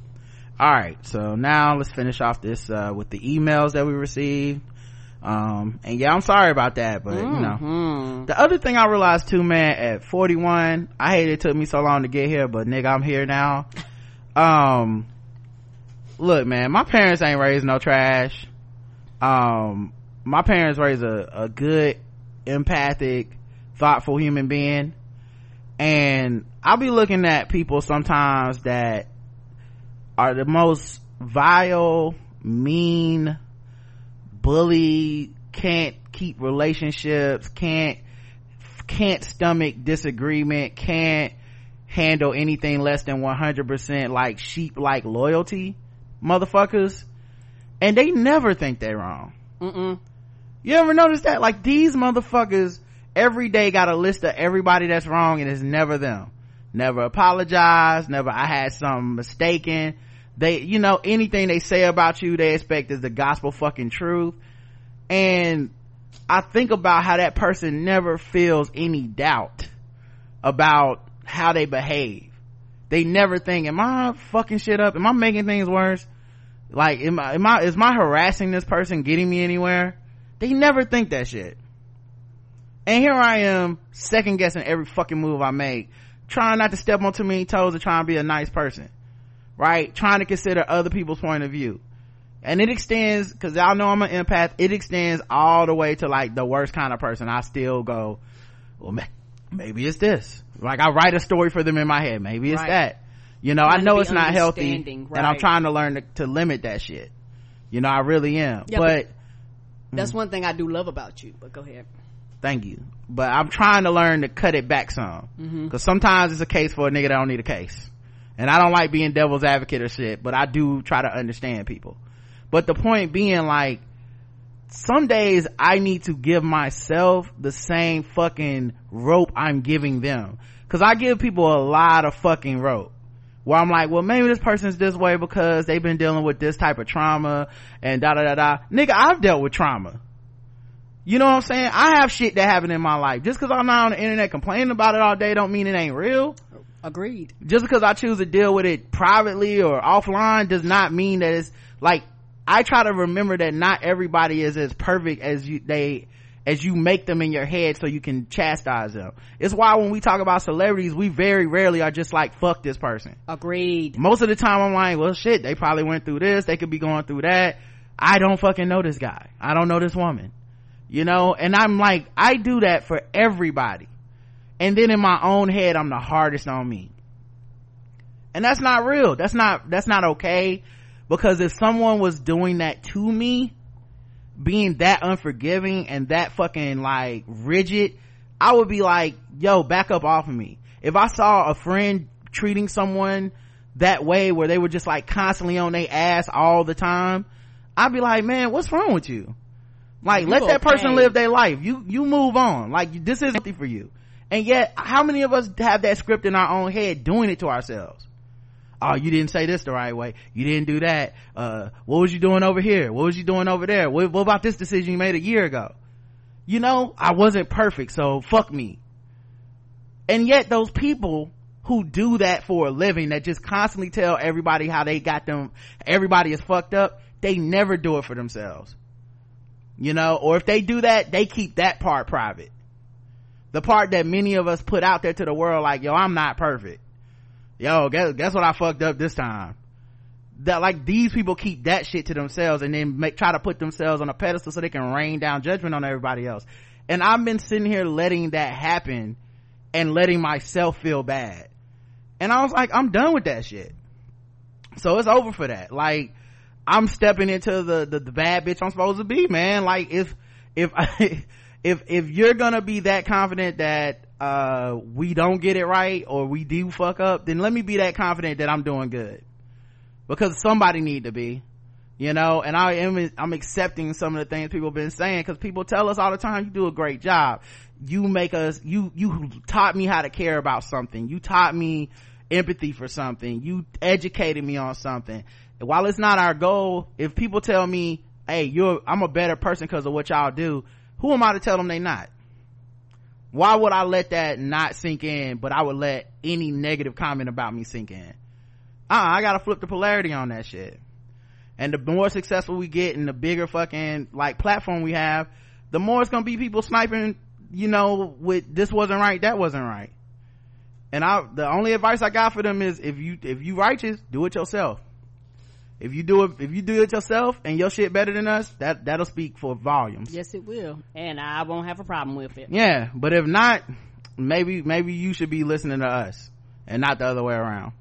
All right, let's get to some of these comments in the emails. Katya says, there's so much cultural appropriation rules. There's so much to unpack in this topic, but I just want to say that when a Kardashian gets crown rolls, I think you meant cornrows, for example, and is celebrated as being cutting edge and fashionable for this new hairstyle, but I can literally be denied a job in fashion or beauty, or be considered aggressive or ghetto for the same style hair that we black women have always worn, there's a problem, and that is cultural appropriation. There is a problem. I'm not sure it's cultural appropriation unless they try to claim they came up with it.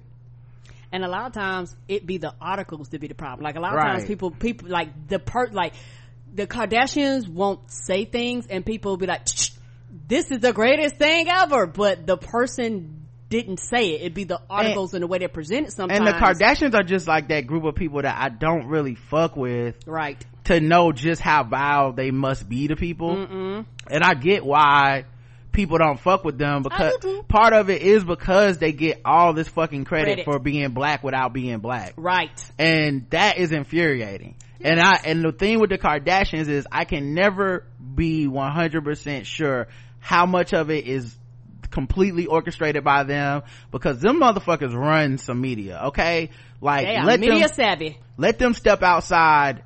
It's like the articles write themselves and they always say the same shit. Some of my favorite blogs have these, like, they be scathing on everybody else, but when it's the Kardashians, like, it's totally different. So I don't know how much media they buy. I don't know what their influence is. I know they make millions if not billions of dollars from the beauty industry and from the attention they get from black people as well. Like, it's not just white people that support them. Come on. And I also know they're one of those groups where people go, nobody fucks with them, but then anytime something happens on that show, I see all the clips on the timeline. Trending.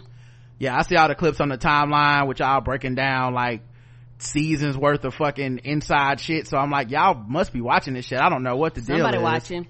Anyway, my main point is that's hard for me to say, because I don't know when it's them and when it's the media. And I feel like if it's the media, maybe not.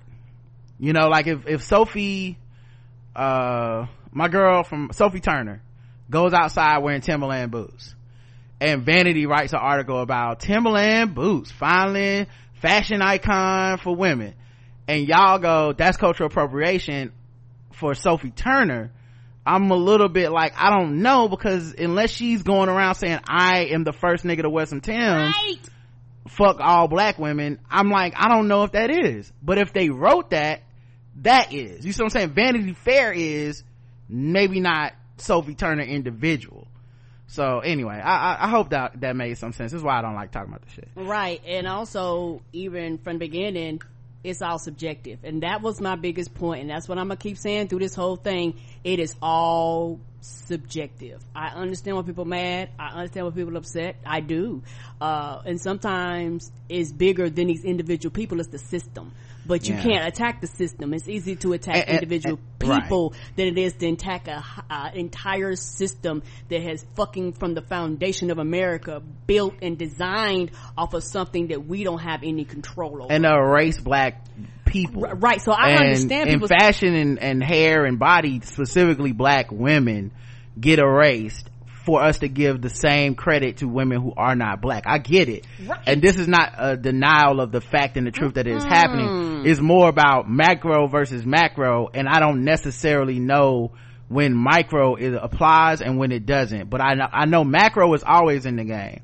But like when like there's something about the Kardashians that I just think they are such a powerful media family. I can't separate the way they're written about from the way they want to be perceived. And so I have a hard time letting them off the hook. I just mostly try to stay away from them and off of their fucking topics, because there's also times where people are almost unreasonably hateful about them. Right. And I'm like, this is like after years and years of antagonism and people wanting them. There's a lot of elements with those women. That's like the fucking black dudes and having black babies and wanting to have black surgery bodies. Like there's so much with those women that I just don't think that there's a way to have a conversation about them that is gonna be neat. It's always fucked up. Right. It's fucked up, and it's complex, and it's complicated, and there's a whole bunch of shit mixed up in one that people don't want to talk about, because it's like they start a lot of people's racial feelings pop up, and that's a lot of this stems in race, and people don't want to admit this. When it comes to them, it's racial for a lot of people. I don't like them white bitches. I don't like them white bitches. I don't like their mama. I don't like their kids. I don't like their man. It's fuck them. Fuck everything they do. Fuck everything they say. Fuck everything they stand for. Because and I completely understand, they get credits for shit that niggers get criticized on. Niggas, sorry. Yeah, what is up with you with this ER? I don't know. My bad. What's happening? I don't know. I realized that. My bad. That niggas get criticized on. And I think that is a real thing. And I think that some people have been on that train with them forever, and they are never gonna get off that train. They got the right to be mad and be upset. I do understand that, but I don't have that same energy. I don't have that same anger. I don't follow them. I don't know what the fuck they doing. I don't care. But for a lot of people that come out and say fuck them bitches, y'all know everything about their show. Y'all know who got their lips blown up. Y'all know who got a butt injection. Y'all keep up with them really real for people to not give a fuck. That's why they call it keeping up with the Kardashians. And black people keep up with them just like the white folks keep up with them. But more importantly, you racist. What are you getting this ER? It's been slipping out over the last month or so. I don't know when this started. Me either. What you been influenced from? What kind of stuff you watching or reading or listening to? You listening to some racist podcasts over there? Not to the best of my knowledge. Who else is saying hard ER niggers? Who's doing this? What's going on, Karen? I don't know. You need to watch that. I don't know what's going on, Karen. I need to check myself before I riggedy wreck myself. You're gonna get our show canceled calling people niggers, man. I don't know where this is coming from. Man, white people gonna be listening to us thinking they can do it. You know that's what really happens. No, they better not. I can go back and forth, but y'all can't. So much more, but that was a quick opinion that I didn't know where to post. Hashtag still listen, hashtag still love y'all. Yeah, no doubt, Katya, like I said, with a lot of this shit. Anyway, next long ass cultural appropriation. John writes in 1968 cultural commerce. Rod and Karen love the show and put 5 on it at John Quavius _C. Oh, cool. We got one from you today. Wow, this is long and I don't expect you to read this on air. I wanted to give you a way of framing cultural appropriation that's useful going forward. First of all, if you send me some, I'm reading it on the air. So I hope you didn't think I was gonna read this long ass email in my personal time. Nope. Nigga, this a work email. Okay? Right, this is a work email. I don't participate in this I get no personal pleasure out of talking about cultural appropriation. It's not doing this off the clock. As long as I'm getting paid, we can go ahead and talk about it here in the feedback show. Like if I was sitting in the gym and some nigga walked up to me like, hey man, let me be enjoy about cultural appropriation, I'll be like, man, I am listening to Earth Gang, please respect my privacy. How to appropriate. The key is love. There are two types. One, love for humanity, which breaks down barriers imposed by race, religion, creed, class, culture, etc., like Bruce Lee did when he embraced a black student into his martial arts school, much to the displeasure of other teachers who wanted to keep their culture locked down. Bruce Lee loved humanity so much he was willing to risk grave bodily harm to ensure his school stayed open to all. Number two, love for the specific culture, which requires a demonstration of deep knowledge, respect, and reverence of the culture and the art. This requires a lot of study of the culture, past and present, highs and lows, well-knowns and long forgotten. This is difficult to achieve, and most appropriators have neither the time or interest in going this far. But this is what the RZA did with Wu-Tang and Mac Miller did with his art. If appropriating, there are only two groups to satisfy. While satisfying one group may be good enough to make lots of money and get a pass, the great satisfy both. No, I'm sorry, it's just so long, and I'm sorry. I know you were really serious when you wrote this. I'm trying to be serious, man. I'm so sorry. One, the target audience, they need to feel it as a bop, much like R. Kelly's Throw Your Thong and Busta Rhymes' Arab Money. This is minimum standard. However, it likely won't get you praise from the culture you took it from. A simple remedy is to be a gateway for your target audience in this new culture, entering them works of art from that culture, and that should be embraced by all. Okay, I just want to say with the target audience thing, a lot of times target audience is black people, not always white people, and when it's us, we do not give a fuck.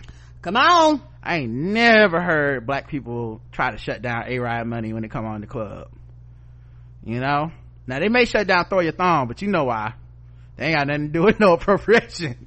Number two, the culture you took from. They need to see a demonstration of deep knowledge, respect, and reverence of the culture, so much so that they sing your praise. It really helps if they like you to begin with. Kanye gave us keys to the game, especially in Late Registration, where he used skits to show how he'd hang out with the broke steppers and take their culture to make money off of it. What? Is that a thing? However, by the end of the skits, they end up hating them for it. In the end, some will hate you regardless, and this fact should be accepted. I guess. The true masters go to the heights of love by having the whole culture hate you, and then showing them a demonstration of deep knowledge, respect, and reverence of the culture that's so good it's beautiful. To achieve this, it's best if the whole culture actively hates your guts. Ye did this after the Taylor Swift incident, where he made My Beautiful Dark Twisted Fantasy and Yeezus, both of which took heavily from rock music greats' esoteric works. Those two albums were so good, the culture arbiters of rock music were compelled to praise them. This is the love we all want to feel from appropriators, though we should fault them if they don't aspire to this level. How do you get such a deep love? We can look to Michael Jackson and more, specifically Teddy Perkins. Oh my God, there's more. Teddy preached hatred, but Teddy's not real. Okay, nope. You meant this. Yeah, I'm waiting till you get to the end for my comments. Go ahead. Teddy preached hatred, but the type of hatred that's required to bring forth love in the face of hatred. This is divine levels of hatred, where you're compelled by a higher power to hate to bring for the love so much of it you could build a kingdom with the Lord's work, pyramids, etc. You also find this level of hatred with pimps. It's dangerous and especially evil and may not work out. But if an artist can, Teddy Perkins himself pimp slap the love of himself in a nigga, no. I tried. I can't do this. This is why we don't talk about cultural appropriation on the show. Yeah, I thought we was gonna have to do some Hotep music, and I'm gonna tell you right now, when Roger got to the end, since we're gonna go ahead and just stop it right here. Yeah, I'm done. I'm gonna tell you how I feel about it. It's subjective, and all your rules are fucking made up. These are your personal rules. There's no book, there's no manual, there's no tablet, there's nothing written in stone that says that everything you just pointed out was facts. So nah, baby, I'm good. I'm good. Yeah. We're good. We're getting ready to go down a dark hole that I don't want to hear about. I'm just keep that real. Jesus Christ, this is why we don't talk about it. Y'all can't handle it. Barbara writes in 1968. Oh, another one. This will be, let me guess, it's very long. Hi, Rod and Karen, love your podcast. The bit on Lily Singh was second reference to the complicated, often underappreciated issue of race in Canada in many weeks. Well, yeah, maybe we don't know something about this. We don't live in Canada. The other story was related to our prime minister's shenanigans involving brownface. I'm a black woman, first generation born in Canada, and grew up in my parents' home country, Sierra Leone, West Africa. I happen to be a Creole, alt Creole, and a descendant of either liberated Africans, freed and escaped slaves, who made their way up north to Nova Scotia, or were Jamaican Maroons, which I said complicated. There's so much to be said about the whitewashing of Canadian history and discourse of the treatment of the First Nations people and people of color, but I'll try to be brief and offer my 2 cents. In my opinion, Trudeau's pandering to racialized groups and labeling himself a feminist, I might add, had been shameful when held up against the government's record on race and gender issues. I'm not surprised by the brown face in his past. He and I are in the same age bracket. I remember there being a gollywog piggy bank in the house when I was growing up, came over with us from Canada. Hideous to think about now, but a shame to say many of my parents' generation, as educated as they were, didn't know any better. I moved to Canada as an adult in the late 90s, left in 2002, and returned in 2011. When it comes to identity politics, Canadian society, as I've observed and experienced it, has historically been disingenuous and quick to paint over inherent inequities, institutionalized racism and prejudices. Maybe it's a negative side of living socialist ideal, but we collectively like to think we're all right. And so the history of slavery in Canada or of residential schools is glossed over in favor of brave exploits of our soldiers at Vimy Ridge. Okay, under the cover, huh? I'm about to say, and I believe this. Every country does this. Like, yeah, I don't think it's just a Canadian thing. Under the cover of free healthcare and lower cost of post-secondary education, the reality of a deeply satisfied society festers. Canada is a deeply stratified society festers. Canada is very much a salad bowl, and unfortunately elitism, nepotism, and cronyism are the order of things. In this environment, groups with strong collective identities can thrive. They look out for themselves and are applauded and rewarded by the government and economics of it. So Jagmeet Singh or Lily Singh, like many members of South Asian, East Asian, and certain European communities that do very well and generally better than black people and First Nations people for a range of reasons I couldn't get into here, rest easy in the knowledge that to the rest of the world, Canada is not known for racism and division among evolving lines of privilege. Canada is alright, and so are they. And that was probably more than 2 cents. Oh, nigga, that was $1.50. Didn't realize I had so much on my chest. Thank you for getting through this email if you did. I can't believe it either. And if you didn't, thank you anyway. It was cathartic. Love your duets, by the way, Barbara. Yeah, see, that's the thing. Y'all be needing to get this off y'all chest. We was good. But I appreciate y'all feeling that connection that you wanted to reach out to us and listen to the show, man. I'm so sorry I couldn't finish that last guy's email, but once it got to pimping, it was too much, bro. It was I don't care that much about this. Appropriation turned to bitches and hoes. Like, I'm good. Like, all right, you gotta pimp the love out, pimp slap the love. Like, I'm good. Domino's delivery scam. Rebecca writes saying, good morning, Rod and Karen. I'm especially enjoying today's episode. Rod has been crying at work. I just can't with this because it's beyond the pale of egregious, and it just reaffirms my decision 12 years ago to cut the cable cord. Besides, I don't even think we have Domino's in Maine. If we did, delivery is 20 minutes, and 20 minutes would be nothing but insurance claims for cold pizza. The real reason I'm writing you is about Amber Geiger's sentencing. While I completely agree 10 years is not enough for a heinous crime, I cannot help but wonder how different this verdict would have been had she been on duty. Well, yep, that's a good point. Bomani brought this up on the right time, or no, the Evening Jones, but this essentially was an off-duty shooting. She was acting in her role as a private citizen. If she would have been on the clock, probably no time. She was off duty when she shot that poor man in his home, and she was not given any special protections as a duty officer is given in a situation. I understand that. So when A win is a win, but this doesn't feel like a win for that reason. She was tried as a citizen and not an officer of the law. Even though the Code Blue tried their best to cover and protect her, they just couldn't.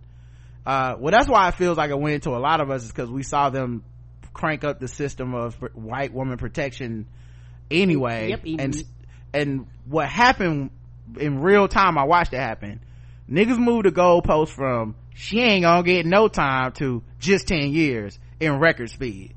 So now we were gonna be dissatisfied no matter what the outcome, of course, but I guess I just tried to keep my same energy because I said I didn't think she was going to jail. So 10 years to me is 10 years longer than I thought she was getting. Agreed. And I'm just being 100% open and honest about that. A lot of people gonna lie to you and act like they was always on some she gonna get life in prison. They weren't. They really weren't. And I think some of what you saw in that courtroom with them hugs and shit was shocking surprise that a jury really did convict her even though she was guilty. Like, I think some of them people in that court were as surprised as she was going to jail. Anyway, I think that for that reason I too would like police officers to be held accountable, but I think the distinction is clear. If you're on duty, there are laws to protect officers in these situations that don't cover when they're off. It's a tragedy all the way around for sure. My heart goes out to that man's family. Anyway, that's my 2 cents for what it's worth. Thank you for a great week of podcast. Enjoy your vacation. You too. Love you folks. Thank you. Thank you. It was just a 1-day vacation basically, although October we will be taking, like, when them season tickets kick in, it's gonna be some days we're not on. I believe this is Catania. I hope I'm pronouncing it correctly. Happy birthday, Rod, and happy pumpkin spice season. Thank you. Dear Rod and Karen, happy belated birthday, Rod. Keep being a welcoming, insightful, witty, and empathic as you are. All the best. Feliz, I don't know how to pronounce this. Cumpleaños anqui? Se un poco tarde. Herzlichen Glückwunsch nachträglich. Joyeux anniversary in retard. Felix anniversary tarda. From a fellow Libra, my birthday is on September 24th. Oh, shout out Chiba y'all. We some Libras y'all. In honor of our birthday season, for my birthday drink from Starbucks this year, I made sure to get a pumpkin spice latte. Guess what I had this morning? You know it already. I then stopped by Trader Joe's and took a picture with the pumpkin themed items. See attached photo. I will admit that I hid my love for pumpkin spice lattes because I was afraid to be called basic. However, as I'm getting older, I realize that life is too short to keep hiding the things that I like in order to fit in. Come on. So I will now walk around proudly with my PSL. I live closer to a Trader Joe's and have tried a couple of their pumpkin themed items. If you haven't already, I would recommend you try these. Pumpkin butternut squash bisque. Had it, I think last year maybe. Or maybe I've had it at a restaurant, but anyway, I'll keep it on the list. Pumpkin pie spice ginger brew sparkling beverage, and pumpkin tortilla chips. Hey, haven't had that. Thank you, Karen and Rod, for welcoming new fans like myself, those who came in on at the Vice News segment for them thrones, and catching me up to speed. Thanks for answering my questions about how you came up with the name of the show, and also the Young Turks and how they had beef with you over Bernie Sanders back in 2016. I really do appreciate it. Oh yeah, no problem. You're welcome. Congrats to Bernie being back on the trail after his heart attack. I saw a lot of people praising him. They claimed it wasn't a heart attack initially. They was like, no, he was a heart attack. Getting a lot of praise, so good for him. Also, Rod, I will take your advice on having the guy pay for the date, especially if it's a bad one. You definitely had me dying when you dramatized it. However, it kind of makes sense. Why am I punishing myself for a bad date for paying for it myself? Exactly. I'm telling you, man, if things was reversed, like, that's the thing, it was reversed. All this nobility dudes try to apply to dating, like, where it's like, look, women need to do blank, blank, and blank. Listen, if the shoe was on the other motherfucking foot, we would be some savage ass gold digging niggas, and that's just the real of it. But we fucked up with patriarchy so that we can't. You did fuck up with patriarchy. Yeah, it's us that made it so we can't be that way. But man, me and Justin used to have long ass jokes about it on the pregame about like what it would be like if the men could get pregnant, how we would be trying to trap. Come on, man. Like, women are no higher morally than we have made them have to be to jump through hoops, and men are no higher morally than they have to be to try to like get the things they want out of life. It ain't like, human beings is human beings. We the ones rigged the game and now we mad. But yes, I'd be damned if I was a woman a straight woman, I guess, and men was asking me out, I'll be, goddamn, I pay for a bad date. For what? That's the backwards. Bring some money, just like, that's how dangerous men are. We like, bring some money, because if this nigga realizes a bad date, he gonna be mad and take it out on you if you say, well, you promised to pay for this, so now you gotta pay for your own shit. That's such bullshit. You pay for this shit, nigga. Then you have some women, they like, I don't give a fuck, I'm paying for all my meals because I don't want you to think you that's what I'm saying. Pussy. Yeah, that's exactly what I'm saying. Like, that's bullshit. Like, if I had to miss Scandal and you wasted my fucking time, come on, and now I'm out $50 for a steak, I could have been at home listening to Beyonce. Fuck you. Yeah, no, fuck all. You ruined my night, sir. Anywho, love you too and have a great weekend. Also sending you positive vibes for whenever you two taking next week off creating the podcast. Yeah, it'll be soon. I don't know when, but I thought this week, and now I thought about it. I took yesterday off. I woke up feeling great, so I was like, maybe I just need a day off. So, working for yourself, you get to decide. You two definitely give us all great and engaging content. You deserve some rest, relaxation, and rejuvenation. Cecilia Catania, and a quote, the spirit, the will to win, the will to excel are the things that endure. These qualities are so much more important than the events that occur. Vince Lombardi. I didn't even the old football coach. All right, last one, and guess what it's about, Karen? Cultural appropriation. How'd you know? Hannah writes in, that's just a wild guess, I'm just assuming. Thanks for this great episode. If you don't read this email, it's okay. I know it's way too long. Y'all, we laugh every time y'all say that, but y'all know that y'all it's like, you know, I can see it, right? Not just that, but you know that what you doing, you know that you doing it. Yeah, this is why I don't talk about it. It's too much. All right, I'm gonna give you a shot. Here we go. As long as you don't go off to the hotel lane, we good, baby. Yeah, well, that's Karen's rule. Thanks for the great episode. If you don't read this email, it's okay. I know it's way too long. I want to give my 5 cents about if culture is something monolithic and easily defined. I'm white, born, oh girl, it's about to be real. Hold on. Whew. I'm white, born and currently living in Northern Europe, but from 1 years old to 15 years old, I lived in 4 different countries with different languages, different cultures. 5 of those years was in the Philippines. I also went through puberty in the Philippines. My parents did speak their mother tongue at home, and I was eventually able to go to a university in my land of my birth. So I never lost all my roots, but culture is still something very complex for me. Especially as a teenager, I tried to fit in with my friends, and I think I truly did get brainwashed into some of the Filipino ways of thinking and seeing life. But my Filipina auntie had a real relationship with me, and she would always let me see the differences between my family's life and the way of raising her kids. I could never be Rachel Dolezal because I was taught very clearly that my color and birthplace and my passport always will make me separate from my friends and my Filipino quote-unquote family. I had no idea what my culture is, but it is not Filipino or European. And because of my skin color, I will never become Filipino in any true sense. But because of how I was raised, I will never be culturally purely European. I don't think what happened to me is appropriation, because my auntie truly did try and teach and make me more acceptable for the world I lived in as a child, whose parents were outsiders and could not help me survive being a teenager in a very foreign culture for my parents. So I have very mixed feelings about that movie about a white Ethiopian Muslim. I think it was Dakota Fanning or something. I totally agree that stories from Africa should be from an actual African perspective, and Hollywood needs to make actual black movies with actual black people. But I know from personal experience that there are some people whose skin color does not match the life and culture that people expect someone with that color to be, and will be the first to say that I absolutely had white privilege and rich privilege and all kinds of perks growing up. So my life is nothing like my friends living in poverty, and that way I will never truly know the experience of being Filipino and poor.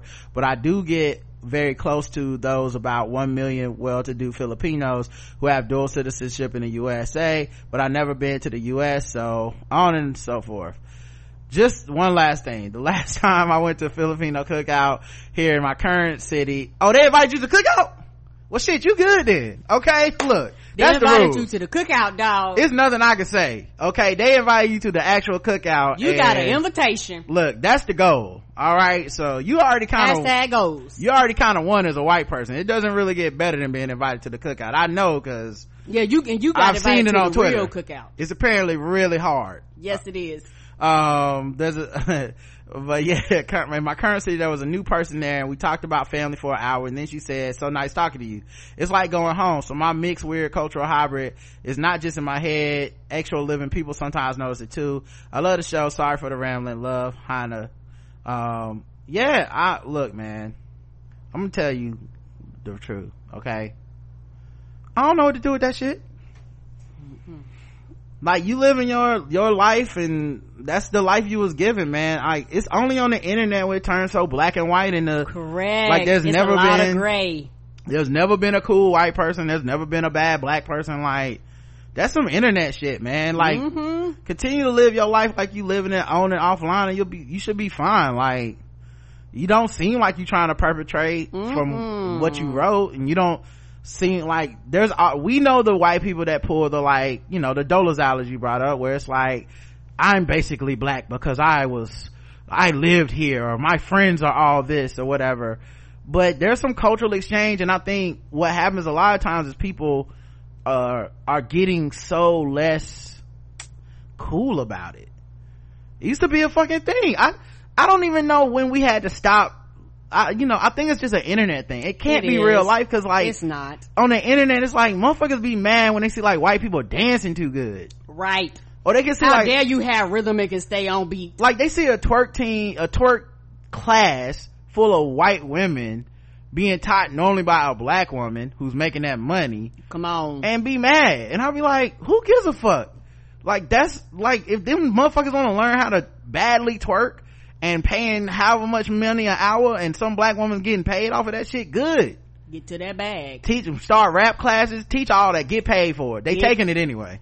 Get paid, young nigga, get paid. It's better than a YouTube tutorial, okay? I'm telling you right now. But yeah, I don't even, like, when I see white people doing some black shit real good, I'll be like, ooh, like, it's a little extra something to it, because I'll be like, who taught them that? Like, the fact that we trying to act like it's not real is such an internet thing, man. Like, we see a white dude to play basketball real good, like white Dante play for the Bucks, I believe. Like, that's a whole thing for us. It's funny. It's like, yo, look how he talk, look how he dress, look how he, like this white dude was, like, clearly raised around a lot of black culture and shit. And that's okay. Yeah. You know, it used to be a thing you could be like, cool, you know? And low key, we never really stopped doing it with black people. We just call it something different. But every time we throw around one of them fucking, like, look at this black person that graduated with 17 degrees, like, we still kind of celebrating, like, we know that, like, that type of education system is mostly a white thing. And when we look at someone that makes certain achievements, like in corporate America, or, you know, monetarily, a lot of times we're also low-key celebrating white, like, their ingratiation and ability to navigate white supremacy so well. It's a big complex mess, man. Yes, it is. You know? And it's not cut and dry. But yeah. Oh man, you don't know who White Dante is, K-Can? Yeah. Don't just look up White Dante, look up his YouTube his interviews for post game. That's where the fun is. Didn't we play that on Balls Deep? Probably. But that motherfucker talk black. That's another thing. People, there's no such thing as talking black. Yes, the fuck there is, and you all know it. And there's a thing as talking white too. It's okay. Doesn't make you white, doesn't make them black. But if you think that's not a thing, you are lying to yourself. We all been on the phone with somebody and been like, that's a nigga. Like, I don't know why we gotta tell these. Basketball is a sport. Basketball, NBA. I can look up his last name. Okay. But he's like a shooting guard. He just came out of college. Dante DiVincenzo is DiVincenzo, I think is how you pronounce it. Okay. But yeah, he's a white dude. He got a fade. he be talking in them interviews like, you know, I was just trying, you know, get open, you know what I'm saying? Like, it's good. It used to be a time we would laugh at that. It was like, oh, that's adorable, look at this white dude, he sound black. And now it's like cultural appropriation. I wrote 17 paragraphs. Yeah, well, sometimes that's just how they were raised.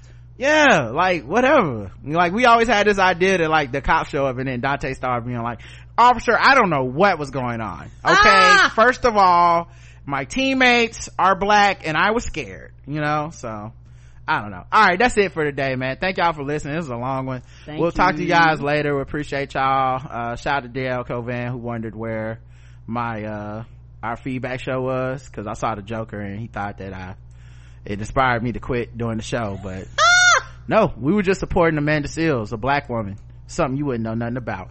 All right, until next time, love you. I love you too. Mwah.